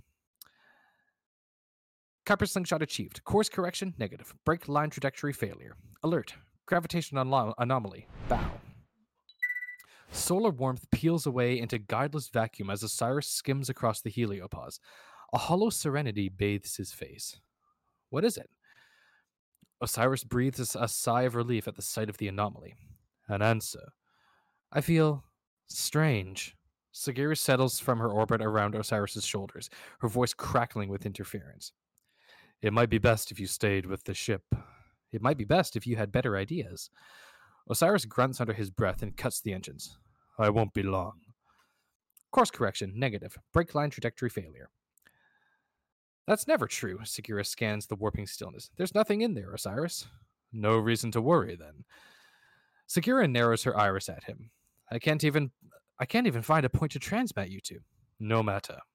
What? Sagira faces the anomaly. What are you trying to prove? Osiris affixes a visor to his helmet and clips a localizing beacon to his belt. With a hiss, his head swims in pressurizing atmosphere. It has to lead somewhere. His helmet radio vies with interference. Sagira droops in disappointment. Does it? He looks through her, eyes sullen and heavy. He nods. A great maw yawns before them, wicked and soft, brilliant unfurling layers of opaque invitation. They drift. The deep comfort hums through his skin, breeding a resilient calm. A silent static stasis boiling away at the brim of consciousness. Collision alert, bow, course correction, negative, collision imminent. The anomalous maw welcomes. It is a gullet, endless in hunger and depth that splits reality like petals opening to consume the sun. The depth warps. Sweet flavor spins through the senses. It cradles him, locks in motionless descent, rocks away fear with warm recognition, stretches and wraps and cribs. Collision alert, starboard bow, abeam, radial aft, bow, abeam, port, aft, radial, port, bow, course correction, negative, trajectory failure, collision failure. It threads through space set adrift beyond it before, until there's only within. Within, a point. Lone and stark amid the undulating expanse, distant at the edges and forward, only deeper. Osiris a wayfaring witness, a reluctant heir, a broken promise made true, a husk to fill a throne of sustenance, a shear to prune the vine, a warden to vacancy, a mind elated and crestfallen, a sojourner of meaning ever seeking. He turns back. Sagira's light blinks from shaded canopy within his vessel. Starless bends weave and break through pools of luminescent memory. They flow to the point beyond. The point grows gaunt. As if he were to reach out, he would brush the walls with his fingertips. Osiris stands in a dark, quiet comfort. He treads placid trim. He swims in depth lined by pale rivers of white gnashing far below and above. Jesus. He sends forth his echoes. Their sight finds no purchase in the gullet. They push the walls beyond his fingers and let stand only the path of want. They drift until no longer felt. Their skeins neither snap nor remain. Before him, the gnarled point softens and splits into a blooming cathedra. A metal seed laid barren in the bosom of the throne in a pool of light. A nexus. He plucks it from the pool. From its dripping spawn a rapturous light, spreading through the enormity and ravenously washing over the gullet at increasing pace. Dark gives way to cold reflective alloy, to logic and formless calculus. The cathedra, overwhelmed by prediction, rings with the dull mimicked tones of congruence. They scream to Osiris, his mind. They crave, never to tire, his unique causality. They would grow unceasing, death to death, forever. The path of want falls to assimilation. Osiris flees to the safety of Sagira's blinking light. The gullet quivers, reverberation that trails his every step in sentient chromic glisten. He calls for her to open the ship, to break the false light wave that besets his every step, I'm glad you changed your mind. Sagira's shell shines a reflection across the cockpit as Osiris's jump ship rolls to face the sun. Ready to go? Cap your slingshot jump lock. Trajectory clear. Green line. Sagira, he grips a cold metal seed. Yes. The sun hangs dim and distant in a sea of ink. Its waning glare burns the focus out of Osiris's eyes. Blind to all other points, they drift, engines humming in anticipation, vessel drenched in an angular shadow. And that's where it ends. So, oh my god, that was so much longer than I expected. Like, this lore tab has thousands of pieces of information. Yeah, that we could pick that apart for. I could pick this apart for days on end. Yeah. How about? Yeah. Is there anything? Okay, we each choose one specific thing that we want to hit, but then let's come back next week, and we'll each have our own. Yeah. You know, I think so. Kind of our essay that we want to, comment about it. Is there anything, Cole, since you're the lore guy, I guess you want to specifically point out? Yeah. So this is very, very obvious that Osiris is communing directly with the darkness. Like, there's no other way around this. Like, Osiris has touched the darkness, and the darkness has touched him, and he's come away with a gift from it, essentially. But the one that I want to focus on is when I don't know if I made it very clear, but when I was talking about like course corrections and like break line trajectories and everything, that was his ship giving him updates. He's essentially free navigating he's free navigating his own way, but while he was still like kind of like spacewalking his way towards the darkness, it kind of it reached out and encompassed him, but it also encompassed his ship. His ship's sensors went fucking nuts. Yeah. Failure. Negative. It was collision alert. The collision alert was literally coming from every single point on his ship, but then their course bow, radial, aft bow, negative trajectory failure, and then the collision was a failure. So every single sensor was going absolutely gonzo on his ship, but the collision never actually came through. Like his sensors were contradicting each other. Yeah, which is so and just speaks the chaotic power of the darkness, I think, and how it can just mess with our reality. Yeah, and I'll get more into it next week when we do our little essays. But yeah, Starlight, was there anything that really stood out to you in that one? More so than anything, just like how much I appreciate Segura's sass, and even how like Segura like on the approach to the darkness, because like the ghosts are fragments of the Traveler, right? Like it's exactly, yeah. Like so they're approaching the Traveler, and her only thing is like, I feel strange. No, they weren't approaching the Traveler. Or no, sorry, not the Traveler, but like the darkness. Like she's like they're getting within the trajectory of the darkness. And her only thought is like, I feel strange. But even through that, she's like sticking with her guardian. Like you gotta come up with better ideas. I also just finished all of the Lost Prophecy quests, so I got Segura's shell finally. Oh fuck yeah! Awesome, well done. Yeah, man.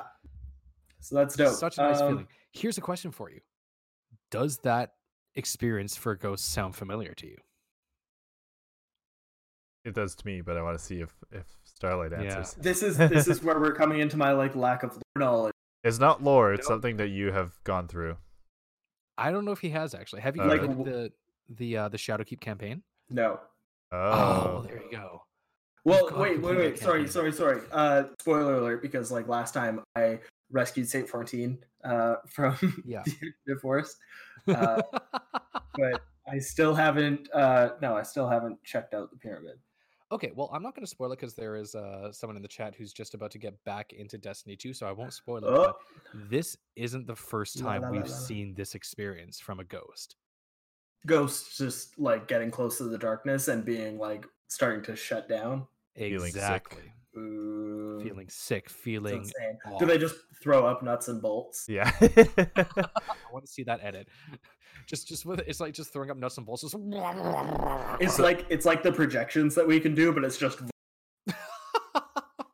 ghost projections. So something that really stood out to me in this one is it reminds me a lot of when, I don't remember what her name initially was, when Mara is out when they first come into contact with the darkness, and she's out in space, and the darkness and light combine to create that pocket universe or whatever. I can't remember all the different terms that they used, but they used every single term for a pocket universe possible. Yeah, but anyways, it's not like an Ascendant realm, right? Because an Ascendant realm is something different.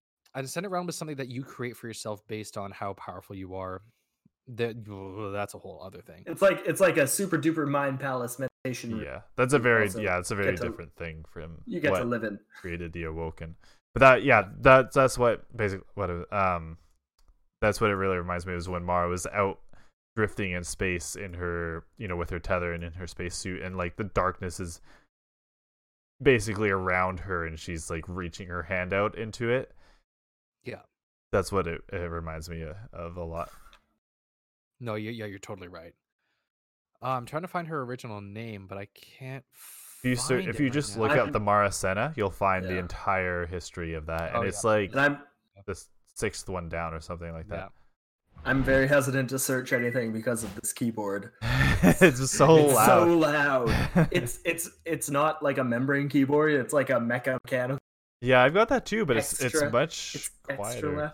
Well, mine's also like right directly underneath the mic. Below my mic. It's not great. I've been like trying to go through old chat histories and just be able to like make conversation by copying and pasting old messages, because this is a lot quieter than clickety clack. Yeah. But anyway, did we find the lore? Oh, sorry, I should have sent it to you. I just had it open. Hang on, Oh no, not the lore for Marasov in her original. Yeah, that's what I'm talking about. Still looking. Here, I'll get it for you. I'm on Mara Center right now, but get ready for loud noises. I think her name is Mara something else. It's Cosmo Gyre 4. Cosmo Gyre 4. Yeah. Got it. Okay. Captain Lee. No. But yeah, I definitely think we should read through that and try to make our own connections to other pieces of lore as well, and come back next week and talk about it. I would love to do that. However, I was wondering if there was anything else that you guys wanted to talk about this week.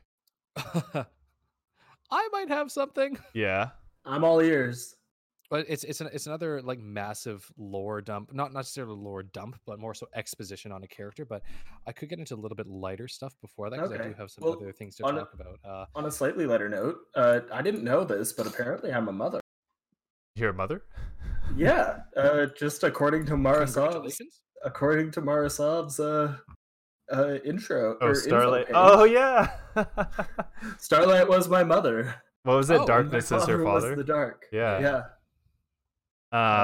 Sorry, Mara, you were adopted. So, wait. I kind of want to. I was gonna. Sorry. Do you mind if I ask a question to you too? Oh yeah, please do.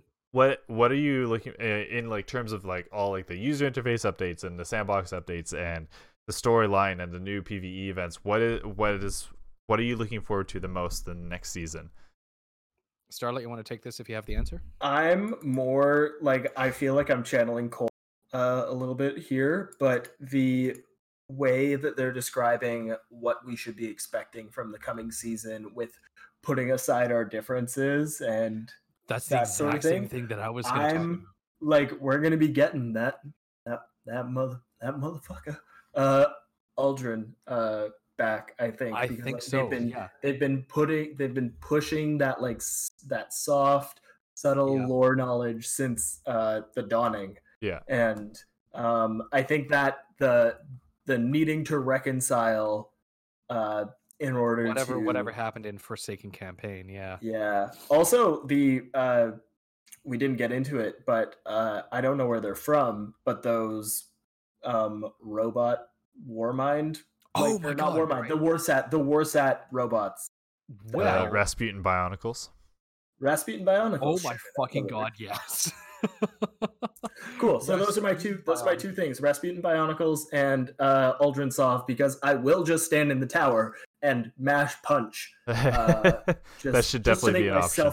Just to make myself feel better, just to stand in front of him and have I'll just close my eyes, know that he's in front of me, and hear thwack, thwack, thwack, thwack.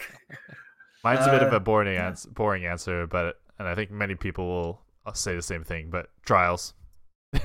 Trials. I've never done Trials, and I'm not high light level. Like I am. My light level is my base light level is like 160 still, because I only have one pinnacle here. 160? So, that's not true. Sorry, 960. You know what I mean. How the actual fuck? I was trying to think about like when I'm gonna get up to 1,000, like to 1,000. Yeah. So that's where you don't necessarily have to. I mean, the base cap, rather the base entry level for Trials is 960. So it's you'll be fine. I'm at the lowest possible entry. Yeah. So we'll see how that all goes. Hey, Durkovic in the chat. Durkovic. Hey, Durkovic. I'm also very just apologize the panning shot, but I'm very excited to see more of this. So loud. This is is it bad? I'm sorry. No, you're fine. No, it looks good. No, go back. Okay. Go back. No, it's I can't really. For audio listeners, we're looking at the interior of Starlight's PC. He has a glass front on everything. It looks it's a tempered glass side panel. That boy's Sweet Robot. You can't really see him. Yeah. And I can't turn my PC all that much, but Cade's in there too. Never forget. The color aesthetic is very much like an aura that you would see in the Dreaming City. 3, 2, 1. God, I knew that was going to be horrible. I apologize so much. Never again. Just once again, I want to give a big shout out to Carr in the chat. That's awesome. What up, Carr? Or Dirkovich, or however you want to call yourself these days. No, but the thing that I'm excited for the new season is very much in line with what Sonic was saying, is like the interactions with these characters and how they said that, how Zavala was saying that we're gonna have to make some difficult choices, and like Zavala said we have to make some difficult choices, but then one of the taglines for it was empower your allies plural. Now here's where I think it's gonna get really cool. Are we getting Hawthorne the Light? Wait, can I take a guess? Can I take a guess? Go for it. The Seraph Towers. So the reason they say allies plural is because the Seraph Towers are going to bring up a bunch of those Rasputin Bionicles. Yeah. Possibly. Oh, that's interesting. Maybe. Or maybe. Oh, maybe we're okay. This is going to tie into something that I'm going to get into later. But maybe the Seraph Towers pertain to different sub-war minds, like Charlemagne and Voluspa, and Charlemagne. Third one that I can't remember, that I can't pronounce right off the top of my head. But no, what I'm more so getting into is like unlikely allies across the system, like Callus, maybe the Drifter, Ada 1 possibly. Yeah. All of those people aren't necessarily allied with the Vanguard, but they benefit humanity too. Well, Callus maybe not, but the Drifter and Ada 1 definitely benefit humanity, but they don't like the Vanguard. So maybe we're gonna finally see everyone coming together as a team, as an avenging team, one might say, to stop the Almighty from hitting the last city. Starlight, don't give me that look. I know you're just wanting like them to recreate. Sorry. Scene. That first scene. Sort of. We could. It might act. I don't know if they would go that bad, that far with it, but it's going to be a movie of the week though, where people are just like dropping down with like someone's got like some emote that kind of looks like they're swinging a hammer. Yeah. Oh, that'd be so cool. Like, with like certain armor sets pertaining to like the Black Armory, and then like the Ikelos armor set and all that stuff is like lining up and getting ready to defend the last city. I'm into that, but I was more just wondering if it means that we're gonna see some of our non-Korean allies like gaining the light. That's possible, yeah. So like Mithra, which in the original concept design for Hawthorne, she was like her cloak held the Hunter insignia. Oh, that's cool. So like she was at some point in development, they were thinking about her having some relation to the Hunter class, right? That's a deep dig. That's awesome. Yeah, Bailey don't play. Sorry, Newt. Sorry, Newt. Looks like you had something to say there. Not really. I guess one thing I was going to say was I'm excited for more Zavala Ana combination. Yeah, I want Zavala to go through a redemption arc for how much of a punk ass bitch he's been since Forsaken Blood. We'll get into that later. He's been kind of salty with us, right? Like every time we go and talk to him, it's just like, it's good to see you, but yeah, like you're needed somewhere else. Go away. I don't want to look at you. Yeah. Regardless, I'm very excited to see what this new. But but the Rasputin Bionicles, I think we've seen them before when Siva destroyed the Iron Lords. Yeah. Okay. So we didn't personally see them. No, but it was within the lore, and you were right earlier. But we saw what happened to the Iron Lords in Rise of Iron, and god damn, that's so Shelby, do you want to describe like what happened to the Iron Lords, and then do you have one more piece of lore you want to read? What I have is actually exposition on Rasputin, and I want to get into what happened with Siva and the Iron Lords next episode. Sure, yeah, we can do that. Because I think we should tell people about that mission where you find Fellwinter and whoever else, just to really strike home that like Rasputin, has helped us, but he should not be fucked with. Trust me, I'm getting to that in a big way. Alrighty. So, sorry, Starlight, you said you had something to. Oh, I totally thought you had something to contribute there. Oh no, if it's anything pertaining to any Destiny 2, unfortunately, I'm not really much of an authority on that. Wow, it's a good thing I'm here then. How pompous can Cole get on stream? Let's find out. Right. So what I have for you guys tonight or today, or whenever you're listening to this, is about the Warmind Rasputin, and I gave a brief overview on what he is last episode. And so I'm gonna open this up with saying that Rasputin is a Warmind, and he is the most powerful military AI ever developed.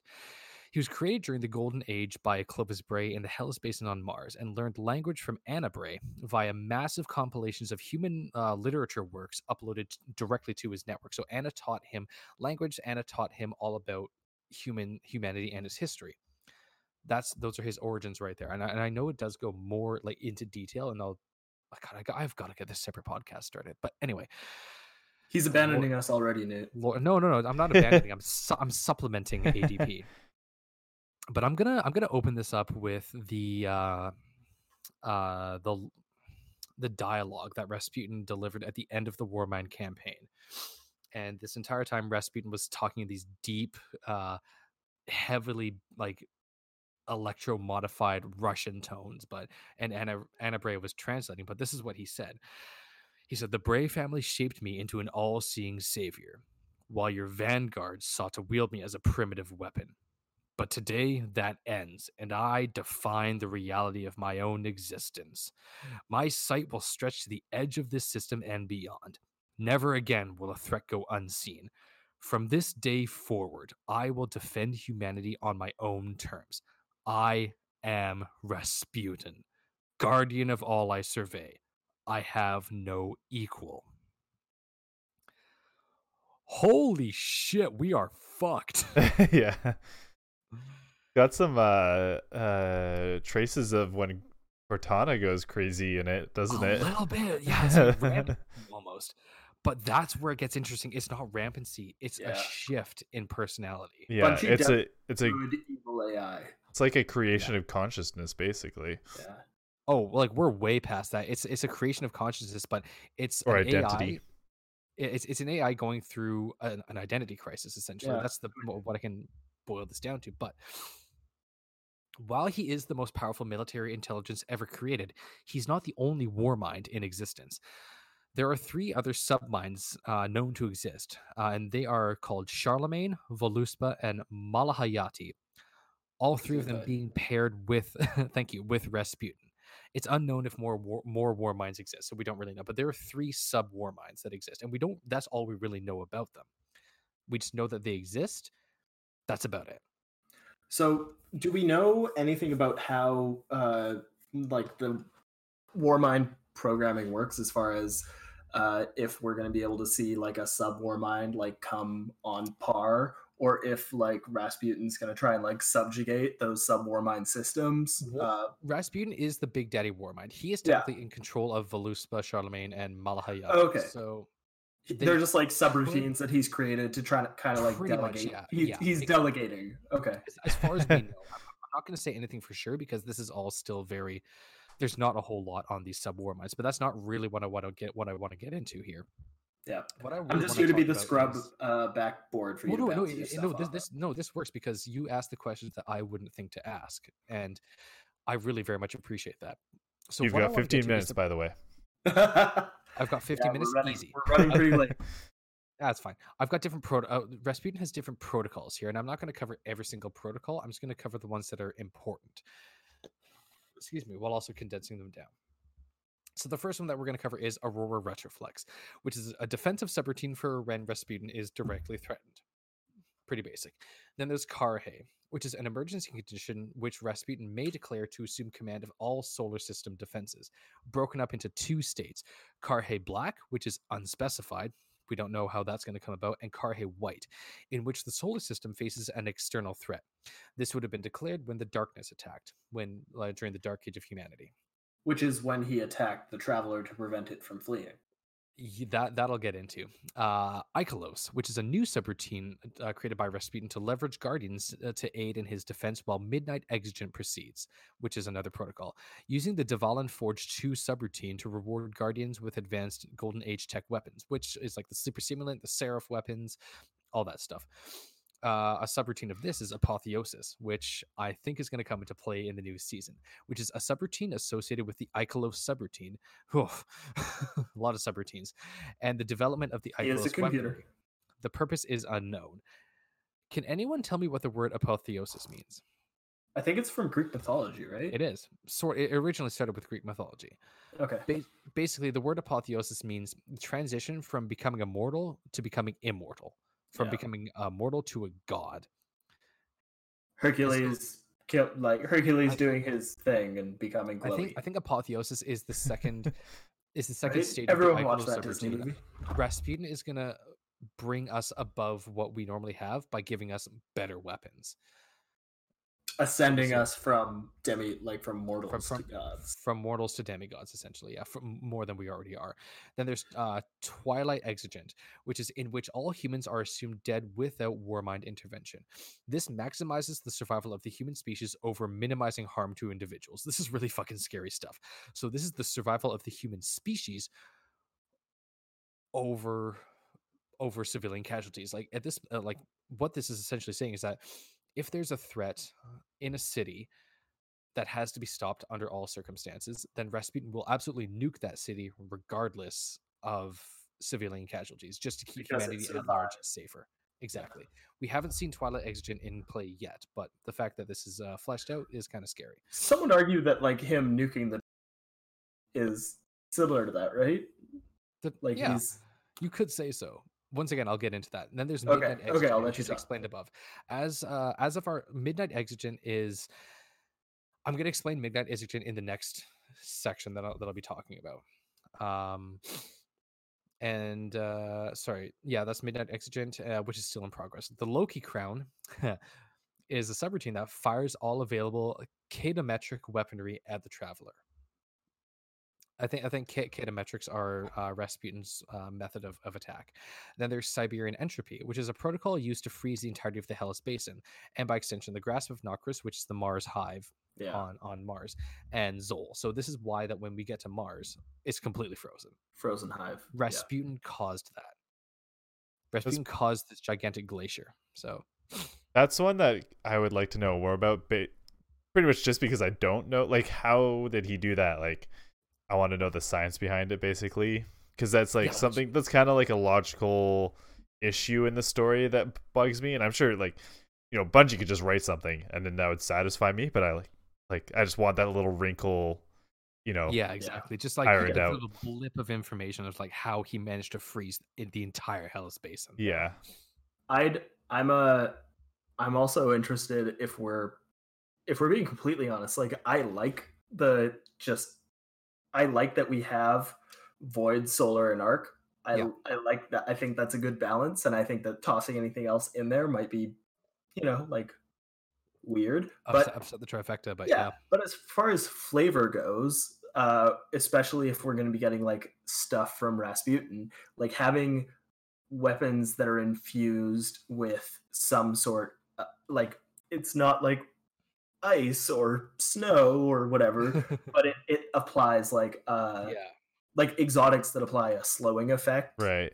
That would be cool, actually. It may make them like appear frosted, but it's like specifically for this Rasputin tech weapon. Right. That'd be fucking cool. I would love to see so that. I'm all down for a little Iceman every now. But we get nothing like that with the current trifecta, which don't get me wrong, because I will always run Dune Marchers and my Risk Runner and just make everything zappy zap. True. I do want to just like blow through these last couple. We are running out of time. Yeah, the reason I'm bringing these up is because I think they're going to be pertinent within the next season or two.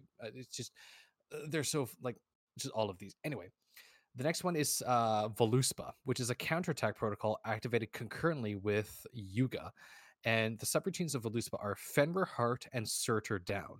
Both of these are unknown, but they're possibly types of strategies or weapons. Fenrir Heart, Surtur Down. We'll see how that goes. I don't know if they're going to make an appearance in the next season. We'll see. Then there's Dvalin Forge 2, which is again Rasputin creating this subroutine to supplement Guardians with better Golden Age weapons. Right, that's the forges. The forges, exactly. Yeah. No, which forges? All of them. Do you mean like the Black Armory forges? Yeah.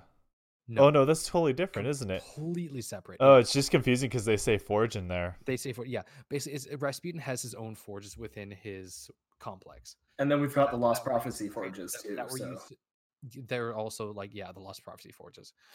But Dvalin 2 Forge created the what's the javelin called? The Valkyrie subroutine. The Valkyrie, thank you. Yeah, the Valkyrie. Yeah. They created the Sleeper Simulant. It created like the Eiklos hand cannon, sniper, shotgun, all of those.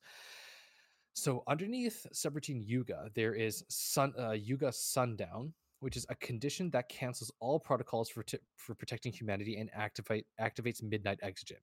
And once again, I'm going to be getting into Midnight Exogen. And there's Yuga Eclipse, which is a condition that is currently unknown. So we don't know what that's going to pertain. But this is where it gets kind of cool, and it ties into what we were talking about earlier.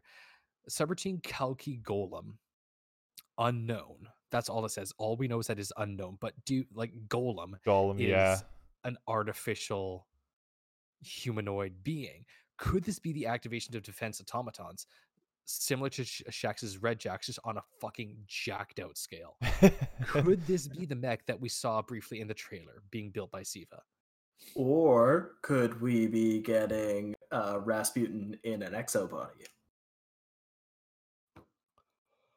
That would be interesting too. But I think there was a couple of them though. I think in the shot. Yeah. Well, I don't know. Yeah, I was trying to go through that thing frame by frame before the podcast started, but goddamn, yeah, it was fucking cool. One way or another, I think Kalki Golem is going to come into effect this season. But can you imagine an exo body made entirely out of like Warsat panels? Warsat panels? Yeah. Yeah. You just have to get the Midnight Exigent suit, Starlight. Ooh. That's essentially what it is. Okay, last thing I want to talk about, but then I swear I'm done. Okay. And then we'll do closing remarks because... Oh, God, no, I didn't ask Google to open up. Yeah. Yeah, some of us work in 8 hours. I work in less than that. Or, well, sorry, I have to be up in less than 8 hours. But I want to talk about Rasputin in the Dark Age. And so the Dark Age came about when the darkness tracked the Traveler to Earth and invaded the planet with like a vast different number of attacks. This is what caused the collapse of humanity. This is what caused humanity to essentially go to the brink of extinction. Okay, Rasputin had, up to this point, been fighting the darkness with absolutely every weapon at his disposal. Like, he was throwing nukes at this thing. He was throwing war sets. Also, I'm pretty dead certain that like dropping a war set on somebody is Rasputin's main method of attack. He learned from the Cabal. Yeah, exactly. Well, no, the Cabal learned from him. Rasputin was fighting with everything at his disposal, but every action that he had taken either failed or was statistically predicted to have a 100% probability of failure. Because remember that Rasputin is also a prediction engine. Once it became clear that no conceivable action could be taken to fulfill his core programming, which is the defense of humanity, he implemented the protocol known as Midnight Exigent and reconfigured his core programming to that of long-term survival, abandoning his previous functions and going dark. He essentially entered hibernation. All of his available forces did the same. And so, yeah, I'm still getting to this whole thing. He only reawakened when our Guardian found one of his vaults in Old Russia back in Destiny 1, and so that created a bit of a domino effect that eventually got us to the Warmind campaign. But unknown to the other sub-Warminds, Rasputin made his own preparations via a protocol known as Abhorrent Imperative. This protocol activates when humanity is threatened with extinction, coupled with the Traveler attempting to leave, as it did with the Eliksni, the Fallen. Abhorrent Imperative causes Rasputin to open fire with his most powerful weapons to immobilize the Traveler and thereby coerce it into a pseudo-altruistic defensive action. In effect, the Traveler would be forced to protect humanity if it wanted to survive. If you wanted to put it into layman's terms, Rasputin essentially kneecapped the Traveler and threatened it at gunpoint to stay and protect humanity, which is what I want to get into. This is where the whole good guy or bad guy debate comes into play. It's a morally gray area. I'll give you that. It's just the most diplomatic answer possible. Yeah. Is Rasputin a good guy or a bad guy? Well, if you want to find out, you're going to have to tune in next week and Oh, you're cutting me off. Oh shit. You've been cut off, friendo. Yeah, no, that's totally fair. I've been on a tear all night. I kind of like it though. I like that. It's been a good tear. I'm into it. What is this? Our long. Sorry? I think this is probably our longest. No, our longest one was 2 hours and 15 minutes. We're closing in on 2 hours right now. Yeah, well, we're gonna cut it off. Sorry, Cole. Yeah, Cole, you gotta save some of that spunk and vinegar for that legendary run that we have to do. That's a good point. But we got 5 days. If you guys want to let me or the crew know whether or not you think Rasputin is a good guy or a bad guy, and why you think this, then where can they find us? We can find the main account. Sorry. What? I was gonna say, where can they find us, Starlight? You can find me on Twitter at ADP Starlight. You can find me on Xbox at Starlight Falcon. All one word, capital S, capital F. And you can find me as Yo Man in the chat. If I'm not on as a face. Hashtag your man in the chat. Hashtag man in the chat. And what about you, Newt? Where can they find this guy? Well, first of all, you can find the main account on Twitter at Podcast Destiny, or just search up Another Destiny Podcast. Same with YouTube and Spotify. And you can find me personally on Twitter at ADP Newt is the handle. And you want to hang out with me on PC or Xbox, just shoot me a message on Twitter because I'm too lazy to. But you know which one he prefers. And so you can find me on PC or hating myself on Xbox. Cool. Where can they find you? For fuck's sake. On Xbox? Oh yeah, you can find me on Xbox. My Xbox gamer tag is the Colossus. Capital THE space capital COLOSSUS. That is the Colossus. It's gonna be your boy.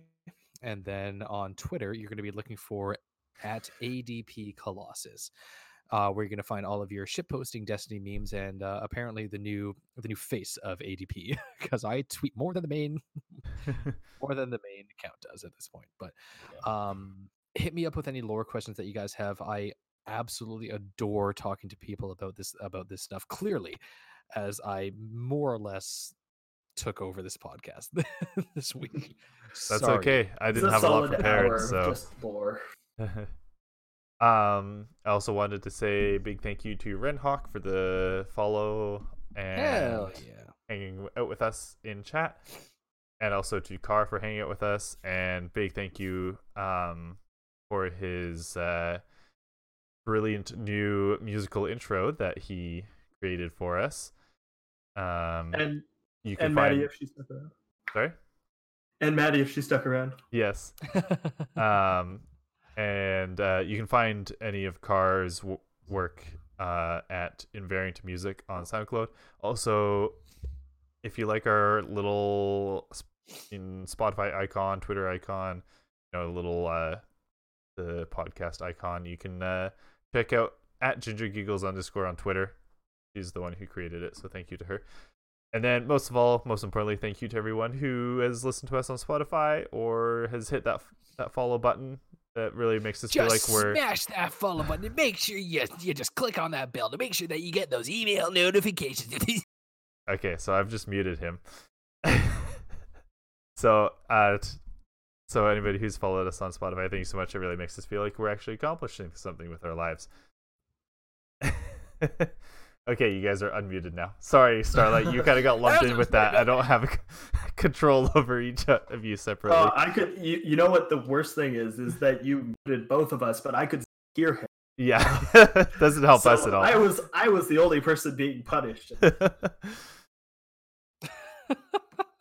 Alrighty. Guys, I just have so much fun with this podcast, and just the fact that there are people that are out there willing to devote time not only to listen to us on Spotify, but just to sit into the chat and hang out with us and just listen to us talk shit about Destiny and put in a little tiny bit about the twop. Yeah. Especially on weeks like this. Alrighty. It's my heart full. All right. For everyone else. So, well, boys, let's grind out those last few triumphs. Get that savior. Yeah, well, hopefully next time we see everyone, we'll all have our savior title. We'll have some some more lore. We'll have the answer to Cole's final question there, and our opinions on the latest lore tab that was posted on the Destiny feed. Yeah, for sure. Any closing sentiments from you guys? Well, I've got one more lore tab I want to talk about. Okay, no, we're done. All right, guys, this has been great. I will see you guys on online. Yeah, I'll see you guys online for when we get that savior title. Gonna get that savior title, and thanks for all the listening, guys. Pleasure to have you guys. I'm gonna make it a promise on stream that if we don't have the savior, if we don't all have the savior title by the next podcast, then Cole's gonna do a shot every time that I tell a bad joke. Okay, so what should everybody remember? I'll that. I'm not going to work next Friday. Yeah. Alrighty. So I suppose y'all are probably starting to wonder what you should always remember. Well, I know I will give you that answer. You should always remember that you have time for another Destiny. No, I fucked it up. Like, so close. We were so close to having a perfect podcast. Wah wah. Good night, everyone. Organic. Fuck.